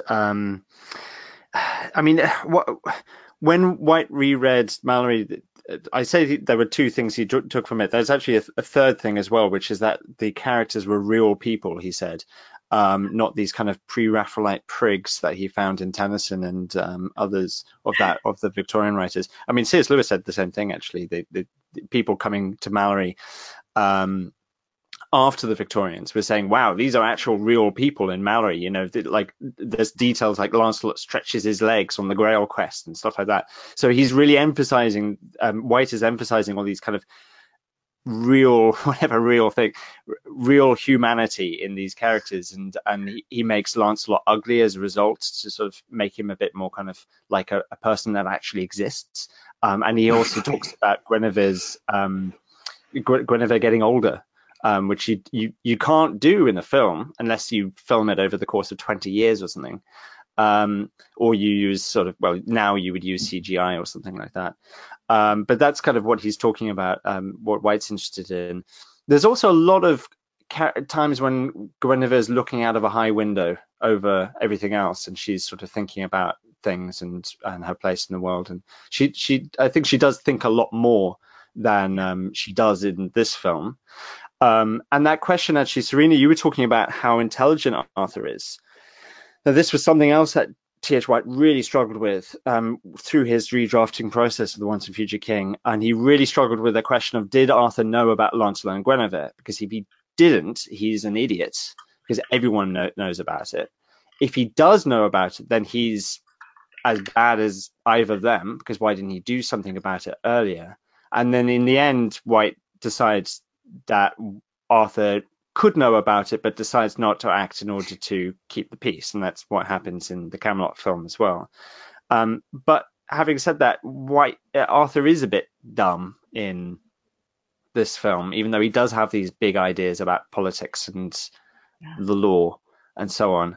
And even in White, in The Once Future King, I mean, White emphasizes the fact that basically Arthur's just a normal guy. He would have been sort of comfortable running the cricket team in the village. There's nothing particularly special about him. And so actually, I think White's Guinevere, in that context, is kind of a bit more interesting. She does think about stuff. She does have plans. She does do stuff, whilst White's Arthur really is just following Merlin and trying to be good, but isn't kind of a special, bright spark or particularly interesting, actually. White does emphasize how trapped Guinevere is with the limited number of activities that are available for her. When Lancelot is off on the Grail quest, and especially when Lancelot comes home from the Grail quest and says, "That's it, celibacy from here on out," he lists like, here are the only things that she could do. She could basically like do embroidery, and that's about it. So she didn't have much scope. So unfortunately, that might get translated in the film into this really embarrassing, just sort of obsession with her own love life, imaginary love life. We have a bunch of comments to that nature too. David says that this could be part of her own naivete and upbringing. She's been trained that like, that's what you are, like you're bait for men. That's your only purpose, right? And White sees her as frustrated by womanly boundaries, says Noel. That's true. So I'm aware that we're coming up on our 2 hours here, so this has flown by. I want to give Corey space to give his Maying spiel, because I feel like that's relevant for this discussion of Guinevere too. Well, yeah, because that was the thing, which was it. Okay, so I agree with the comment that Devora made, basically, that the film seemed to be, whether accidentally or intentionally, at least repurposing the word lusty, right, in the whole concept of the lusty month of May. And especially in the context of the Guinevere that we got at the beginning, which seemed like on the cusp of naive and flirtatious, right? Like, was she really like a bad girl, or was she just naive, right? Was, I think seemed to be a bit of a question there in the first sequence in the woods, in the snow. But then we get the lusty month of May and people jumping all over the place and rolling around in the grass. And the words of the song make it like, it's much more like, okay, so like we're into being naughty, like being naughty is good. This is what happens in May, right? And it's about the runaway feelings, right? And I was not, I was hoping for a little bit, right, of the like burgeoning and springing and everything else that happens there in Mallory, right? But we weren't just getting burgeoning and springing. It was just like, from Guinevere in particular, it seemed like primarily just licentiousness, really, right? Like, it was like Saturnalia, except in May. Basically, was almost like how it was being described. Like, this is the time when anything is sort of allowed. And it was weird because the thing that was sort of interesting to me was the way that this was being juxtaposed, sort of, with Lancelot's arrival. Right, Lancelot was arriving just as the Maying was going on, right? So here you have like the kind of juxtaposition of like, I am Lancelot and I have high ideals and think extremely highly of myself. Then like, let's go to like, there's Guinevere rolling around in the grass and singing about like how it's okay to be naughty in May, right? And I'm like, okay. It was sort of a strange, again, I'm remembering back to like Old Love, and of course the whole conclusion, like the punchline of the entire Lusty Month of May passage in Mallory, is his shout out to Guinevere, right? Like his defense of Guinevere at the end, that he singles out the fact that she was a true lover and therefore had a good end. So that's the first place. I mean, the first place we ever get a glimpse of the fact that she's A, going to have a good end, and B, is a virtuous person. He's been kind of playing that a little close to the vest in the whole book before that point, right? Whereas again in the film, it was doing almost the opposite, as if it were just like preparing for the adulterous carryings on later on. Very much so. Yeah. Yeah. Specifically, yeah. She says this is the month when everybody takes vows that they're going to break, and everybody tries to go find somebody to get in trouble with. Oh, look, there's a cute new knight. Yeah. Yeah. Now, of course, she hates him when she sees him, right? So we get the immediate it's they kind of played coy with it a little bit, really... right? Yeah, exactly. And even, the way in which, like, after Lancelot knocks Arthur off his horse when they first meet, then Arthur invites him to go maying, and he has to, like, translate it because that doesn't translate into whatever Lancelot's original language is. I know it's meant to be French, but it seemed to be, Gabriel, talk about shifting accents. My goodness. Like, I forget, what's the name of the actor who played Lancelot? Franco... Nero. Yeah, he's Italian, isn't he? Yeah, Italian, yeah. My goodness, but like his accent like shifted almost every other line. It's like now he's French, now he's vaguely German, now he's Yeah. Yeah, I was not really following his nationality. But anyway, like he didn't get May. Like he didn't understand it at all, right? So I don't know. It was I thought that it worked well enough in the film, but I was certainly a little bit disappointed. And in particular, what I felt was, especially following up on, from the opening sequence, the sort of Guinevere as bad girl, I want to be, taken by a ruffian in the forest lines at the beginning. The fall, like she's not falling from very far, when she's only really just fulfilling what she herself just sang about. And Serena, I agree with you. When she's singing about it during the maying sequence, it's not 100% clear that she really means it, right? Or certainly that she understands the real weight of it any more than she understands the "shall kith not kill their kin for me" line, right? That, of course, has a much more gravitas in retrospect, right, than she is aware of at the time. So she has a fall maybe from like ignorance to realizing the actual seriousness of the situation. But she doesn't. I was disappointed that they weren't depicting her as having a much more serious kind of moral fall. Like again, like her. She seems totally fine with the idea of, breaking vows and engaging in scandalous relationships from literally the first time she shows up on screen. And I had a hard time with that. And that's that's my main disappointment with the Lusty Month of May passage. It makes it much more Lancelot's fall, that he's the one who has a high moral ideal and at least high opinion of himself and so forth. So it's more like she was bound and determined to do this, even if she didn't think seriously about it. So it's more like it's his tragedy. Mm-hmm. Right. Wow. But then, of course, his tragedy was undermined by the fact that it was so hard to take him seriously when he was emphasizing his high ideals. And even, Kat, as you were saying, with the C'est Moi song, the way that seemed to be explicitly played for comedy. I think so. I mean, that's a comedy song, I think. Yeah. Definitely. That's how I saw it too. That straight. Yeah.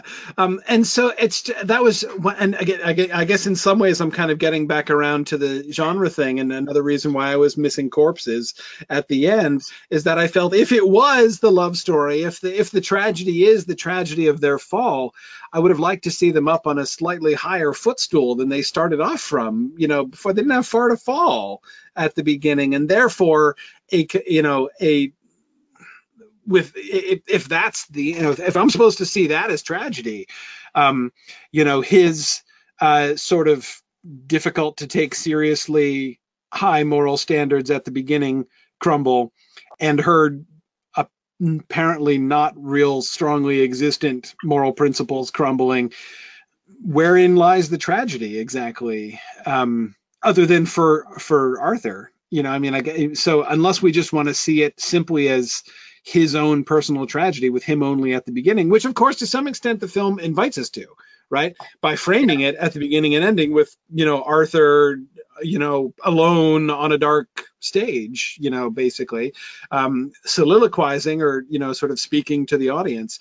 So, I mean, I guess we are at least permitted, if not invited, to think about it that way. But again, that's why I would have wanted for there to be, for the tragedy to hit me harder. I would have wanted to be thinking about that focus more when I talk about corpses. That for me, that is mostly, a heuristic to talk about, like the tragedy of the kingdom, not just their relationships, right? But of the collapse of the kingdom, and and the loss of life. It's not only sexist, but also a degrading of the tragedy to just make it like the men had everything in order and this seductress came along and it's always the woman's fault. This total double standard of like, well, Guinevere didn't fall because she was already a floozy, but now Lancelot or Arthur, they were the ones who were really suffering in this situation. Yeah, which also I think kind of contradicts the fact that the movie goes to such great lengths to show that Guinevere was in love with Arthur in the beginning, which most of the stories gloss over. They don't know, either she's too young or it's an arranged marriage, or we just, as a reader, we have no idea what she feels about Arthur. We only really pick her up as a character once Lancelot's already in the scene. So I guess that's part of the tragedy too, is that she really does love Arthur. But right. And in their defense, they kind of doubled down on that, right? With showing her being in an arranged marriage that she was totally unenthusiastic about, and then meeting him under slightly strange circumstances, not knowing who he really is. And so, you get the have your cake and eat it too situation, right? Where you get to like fall in spontaneous love with a dashing stranger and find out that he's also your prearranged husband. So, yeah, I mean, they were clearly trying to emphasize, acknowledging the doing more than just acknowledging the whole prearranged scenario, right? But yet showing that this was a mutual love relationship between the two of them. Right. Noel points out that these audiences did not want to think about politics, for example, Nixon, and bodies, for example, Vietnam. Fair enough. And I think maybe it was Noel who also pointed out a little earlier, the women's movement was fairly young in the 60s. Right. But see, I'm thinking about, Noel, in contrast to that, now, again, the corpses are all off stage. We don't see corpses. But I'm thinking about how the Rankin Bass Hobbit increased the fatalities in the Battle of the Five Armies, right? How we got, like, the Rankin Bass Hobbit in their very strongly anti-war ending of their Hobbit adaptation, ratcheted up the named dwarf deaths. Right? I'm forgetting which ones they killed off, but they killed off like 3 or 4 extra dwarves in the battle for no good reason, apart from the fact of wanting to emphasize what a horrible waste and loss of life war was for no good reason. But no, even there, we not only did we not get bodies, we didn't even get violence, right? We just saw like specks of like dots and lines swirling in the distance, like a distant mayhem. We didn't get blood shed or corpses lying around and things. Anyway. Yeah, it's interesting. Yeah. I feel like that could be an interesting theme of like late 60s movies, of an awareness of living in turbulent times, but also wanting to not totally go all the way of depicting it or hearkening back to a more civilized time. It's this year's, I just saw the other night in the movie theater, again, Butch Cassidy and the Sundance Kid, which is 50 years old this year. And it's a strange comparison, but it strikes me that there's a similarity there of, they're outlaws, but they're nice outlaws. Like, they don't want to kill anybody, and when the lawmen come, they run away. They don't fight. They just like hightail it to Bolivia, and it's like Butch Cassidy, and you never shot anybody before, and the film cuts before you see them die. So at the same time as it's engaging with all these themes of the 60s and the violence and the world being a very harsh and tragic place, it also the longing for a simpler time is there, and wishing that, like an awareness at the end of the 60s that something is over, that we're passing into some new stage, and kind of wanting to sort of maybe have your cake and eat it too, in that way of engage with these themes but not really depict them fully either. So Can you, Kat, can you share more from what you have in your notes about like how this story has been read in relation to violence in each of these different decades? You actually had some notes there about bringing it down to reading the context of terrorism right now. Well, so the only thing I noticed, I don't have a lot, just that it kind of struck me that White is specifically writing in the context of World War II, and he mentions Hitler in the books, that, because Merlin has this backwards memory, he can make anachronistic references. So he's speaking to that time period. And then it would have, I think been inescapable to think about Vietnam and other things in the 60s. And then I don't know whether, maybe Gabriel knows if this was an explicit reference, but I just found out about this shooting that was in California recently. That gunman referenced a book from the late 19th century called Might is Right, I think, by an anonymous author who called himself Ragnar Redbeard. And it's potentially satirical in the way of like Jonathan Swift, but I don't know that that's confirmed. Like, it could be genuine, and it's very like social Darwinism and racism and all these things. And a lot of people have, like a lot of these kind of fascist movements have gone on to reference this book since then. And this gunman made reference to that online just recently, like, in their investigation, they're finding this. So that's an interesting thing to immediately, I read that and I was like, Might is Right. T.H. White talked about that, so I wondered whether that was a thing that he knew about or whether that was just something in the air. But it seems to me that it continues to be relevant. It's just that, the form shapes into to mold itself for the time, but each kind of generation has its own version of these terrible kind of, acts of violence and everything that make this story relevant. Yeah.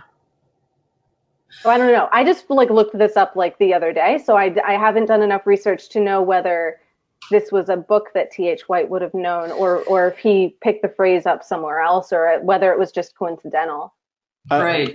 Yeah, no, that's really interesting, and I actually don't know the answer, but I'd like to look that up. I mean, he does quote Brian Merriman's 1780 Irish poem in the first edition of The Witch in the Wood, which kind of paraphrases that idea.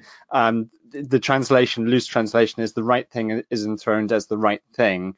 The powerful desist from inflicting wrongs, and the right thing enthroned as the right thing. So it's kind of talking about might and right in that, depending on how you translate that. Of course, the idea of might is right is a very old idea. I mean, Thrasymachus talks about this in Plato's Republic. The just people are the ones with the strength. But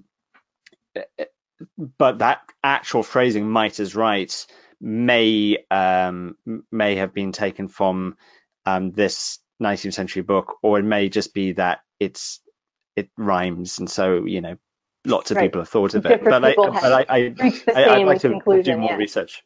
Yeah, it may be that he had come across it. Yeah, I mean, the Nazis were all about might is right as well. Mm-hmm. So it's certainly an age-old idea. Mm-hmm. Yeah, and White's explicitly linking that with that and the Sword and the Stone and the ants and all that. Yeah, exactly. Yeah. So I mean, I didn't necessarily have anything in mind in terms of analysis of that theme. It just seems to me that each time this story gets told, it kind of makes you think of whatever is going on currently. You know. Well, we're at 2 hours, but there are no scholarly articles that cite simultaneously T.H. White and Ragnar Redbeard, for what that's worth. Not yet. Right. Cat's about to write one. Exactly. I'll get right on that. Well, that was so good, but also so sad and depressing. Kat, can we like wrap up with maybe one or some other like? Should we do a sing along? What I was going to say is, didn't Guinevere and Lancelot get married in real life quite recently, 2006? What? Vanessa Redgrave and Khal Drogo, whatever his name is, the Italian fellow who played Lancelot. They started dating. They met on the set. This is all according to Wikipedia, so it might be completely wrong. And then they got married in 2006, and so they're currently married. They're both very much alive. Richard Harris sadly is deceased, but Guinevere and Lancelot are still alive, and they're married. So they got married like 40 years after the film. Yeah. According to Wikipedia, they got married in 2006. That is really funny. Yeah. Wow. There is hope. And maybe they waited for Richard Harris to pass away. I don't know. 'Cause he died in 2002. They're like, finally, we can be together. Come out of the nunnery, Vanessa Redgrave. There is that moment in White when Arthur thinks, if only I could die, then that would set everything right. That's true. He fights Lancelot in the melee, right? And he hopes Lancelot will kill him. I just love that mapping onto the actors' private lives in this. I was thinking more of like grand spiritual truths we can take away from the legend to like give us hope in our current political conditions or something. But private lives of Hollywood. Well, that too. As long as it worked out for it is 3:30 in the morning. And Franco. It's true. Is there anything that was you guys were burning to discuss that we didn't touch on? I think we got most of my main ones that I wanted to discuss. Well, I have no idea how popular the film still is, but as discussion and as the course that we just had show, like Arthuriana in general is as alive and well as ever. Now, we haven't had a really good King Arthur movie in a while, but there's still plenty of novels and video games, and then just the themes keep showing up over and over. And we're in this heyday right now of fantasy and especially superhero films that either draw a lot from or at least overlap significantly with the whole like Arthurian complex of legends. So there is something immortal about these stories, at least in Western culture, and I'm sure there are analogs and overlaps in other cultures as well. Not necessarily with similar sources, but there are things about this kind of story that appeal to perennial human needs and loves. Yeah, absolutely. And I mean, this last year I was giving a lecture to a group of 20 young men and women, sort of all about 20 years old, very intelligent, and they're all from different sub-Saharan African countries. I was in Kampala doing some teaching, and I said to them at the start, hands up if you've heard of King Arthur. 2 people put their hands up, one person from Mozambique and one woman who was from Sudan but had moved to Ethiopia when she was 9. And they had both just heard of King Arthur. They didn't know anything about it, really. And then I told the story of King Arthur. And I found myself sort of modeling it to them a little bit. They were all orphans. They were all on this leadership program. And I was talking about Arthur as an orphan who became a great leader, who we could learn from, actually, some of his leadership qualities. And at the end, I said, so what do you think? Hands up if you like King Arthur? And they all shot their hands up. They loved it, and they hadn't heard of it before. And actually, a similar group to that, not those exact people, but a similar group, I read out a quote from The Sword and the Stone, that wonderful passage about the best thing for being sad is to learn something. And afterwards, a young woman from Tanzania came up to me and said, I love that story. My dad used to read me T.H. White every night. So the Arthurian story does work wonderfully across cultures. Actually, Takako, I think, who's here tonight, was talking about the Japanese King Arthur as well. So, you know, it does work very well. And T.H. White works quite well across cultures, clearly, as well. Right. Yeah. Yeah, That's a it's pretty true. epic story. We finish with. Absolutely. And, you know, and Serena, there have been, although there may not have been any great Arthurian adaptations lately, there still have been lots of them. There haven't been so many feature films, but, you know, there was the comparatively recent new Merlin, you know, Young Merlin series. There was the even more recent Camelot series. You know, so there have been, even just within the last 10 years, you know, numerous new film adaptations of it in different ways. So, you know, it's definitely something that is still very much, even though I agree with you, it feels like a long time since we've had like a really, really good Arthurian adaptation. But it's still nevertheless something people keep going back to that again and again. So I'm surprised that we haven't had a good long Once and Future King adaptation of trying to do the full story, like without compartmentalizing it as this one does, kind of just focuses on the love triangle, or the Disney movie just does the Sword in the Stone. Maybe it's because of that shift in tone, I don't know, but I'm surprised we haven't had like the premiere channel mini-series, you know, 10 episode version of the Once and Future King or something. I don't know. I'm kind of waiting for that announcement to come from somebody at some point. Or I think perhaps, sorry, go on.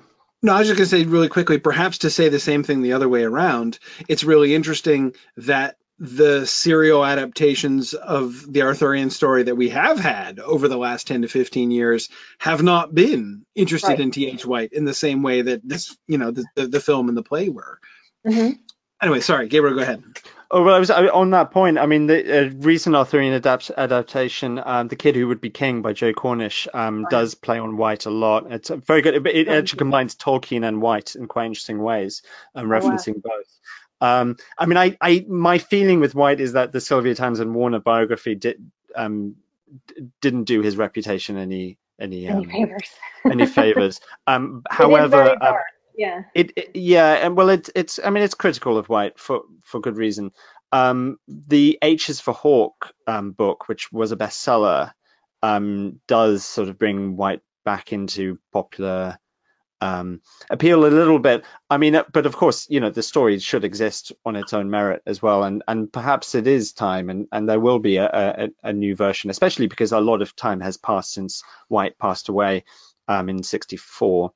Yeah, I mean, we're in the age of like Netflix and Amazon and Hulu and HBO and all the rest of it picking apart, you know, looking for the next Game of Thrones. Right, I was just going to say, in a way, Game of Thrones probably filled that cultural need because, you know, we have dragons and epic battles and huge love stories and kings and queens and all that. Incest, that's not in this movie. Right. But now that's over, so now we need our huge epic dragon kings and queens. I think the rumor is that Disney are going to do a remake of The Sword in the Stone because they're going through all their back catalog. And they're doing live action versions of everything. And I think that would be fantastic. And if it's a success, then they might do more, perhaps. But actually, the last few King Arthur films have bombed in the box office. And also the last few Robin Hood films. The Guy Ritchie King Arthur film was supposed to be part of like a 5-film series. It just didn't do well enough. So studios are a little bit wary about King Arthur at the moment. Maybe because, as you say, Serena, we're scratching that itch through Game of Thrones and superhero films at the moment, but we'll come back to it. And then whatever this Lord of the Rings Amazon series is going to be, and then the Narnia TV show. And yeah, exactly. Yeah, we shouldn't complain, really. Yeah, exactly. Right. Well, y'all, it's not 4:00 in the morning for me, but I want to go to bed. So it is for some of us. So yeah, we should probably log off. Thank you all so much for coming. This was great. I'm glad we finally found the time and made it happen. Absolutely. Very good. Thank you so much for all your comments, everyone. So much fun. I've been reading them all. We haven't been able to sort of read them out, but I've been reading them all, and there's been some lovely ones, and it's so great clever. to get your input. Yep. All right. All right. Thanks, Cheerio. everybody. Thanks, everybody. Thanks then. Good night, See you everyone. next time. Bye. Bye bye.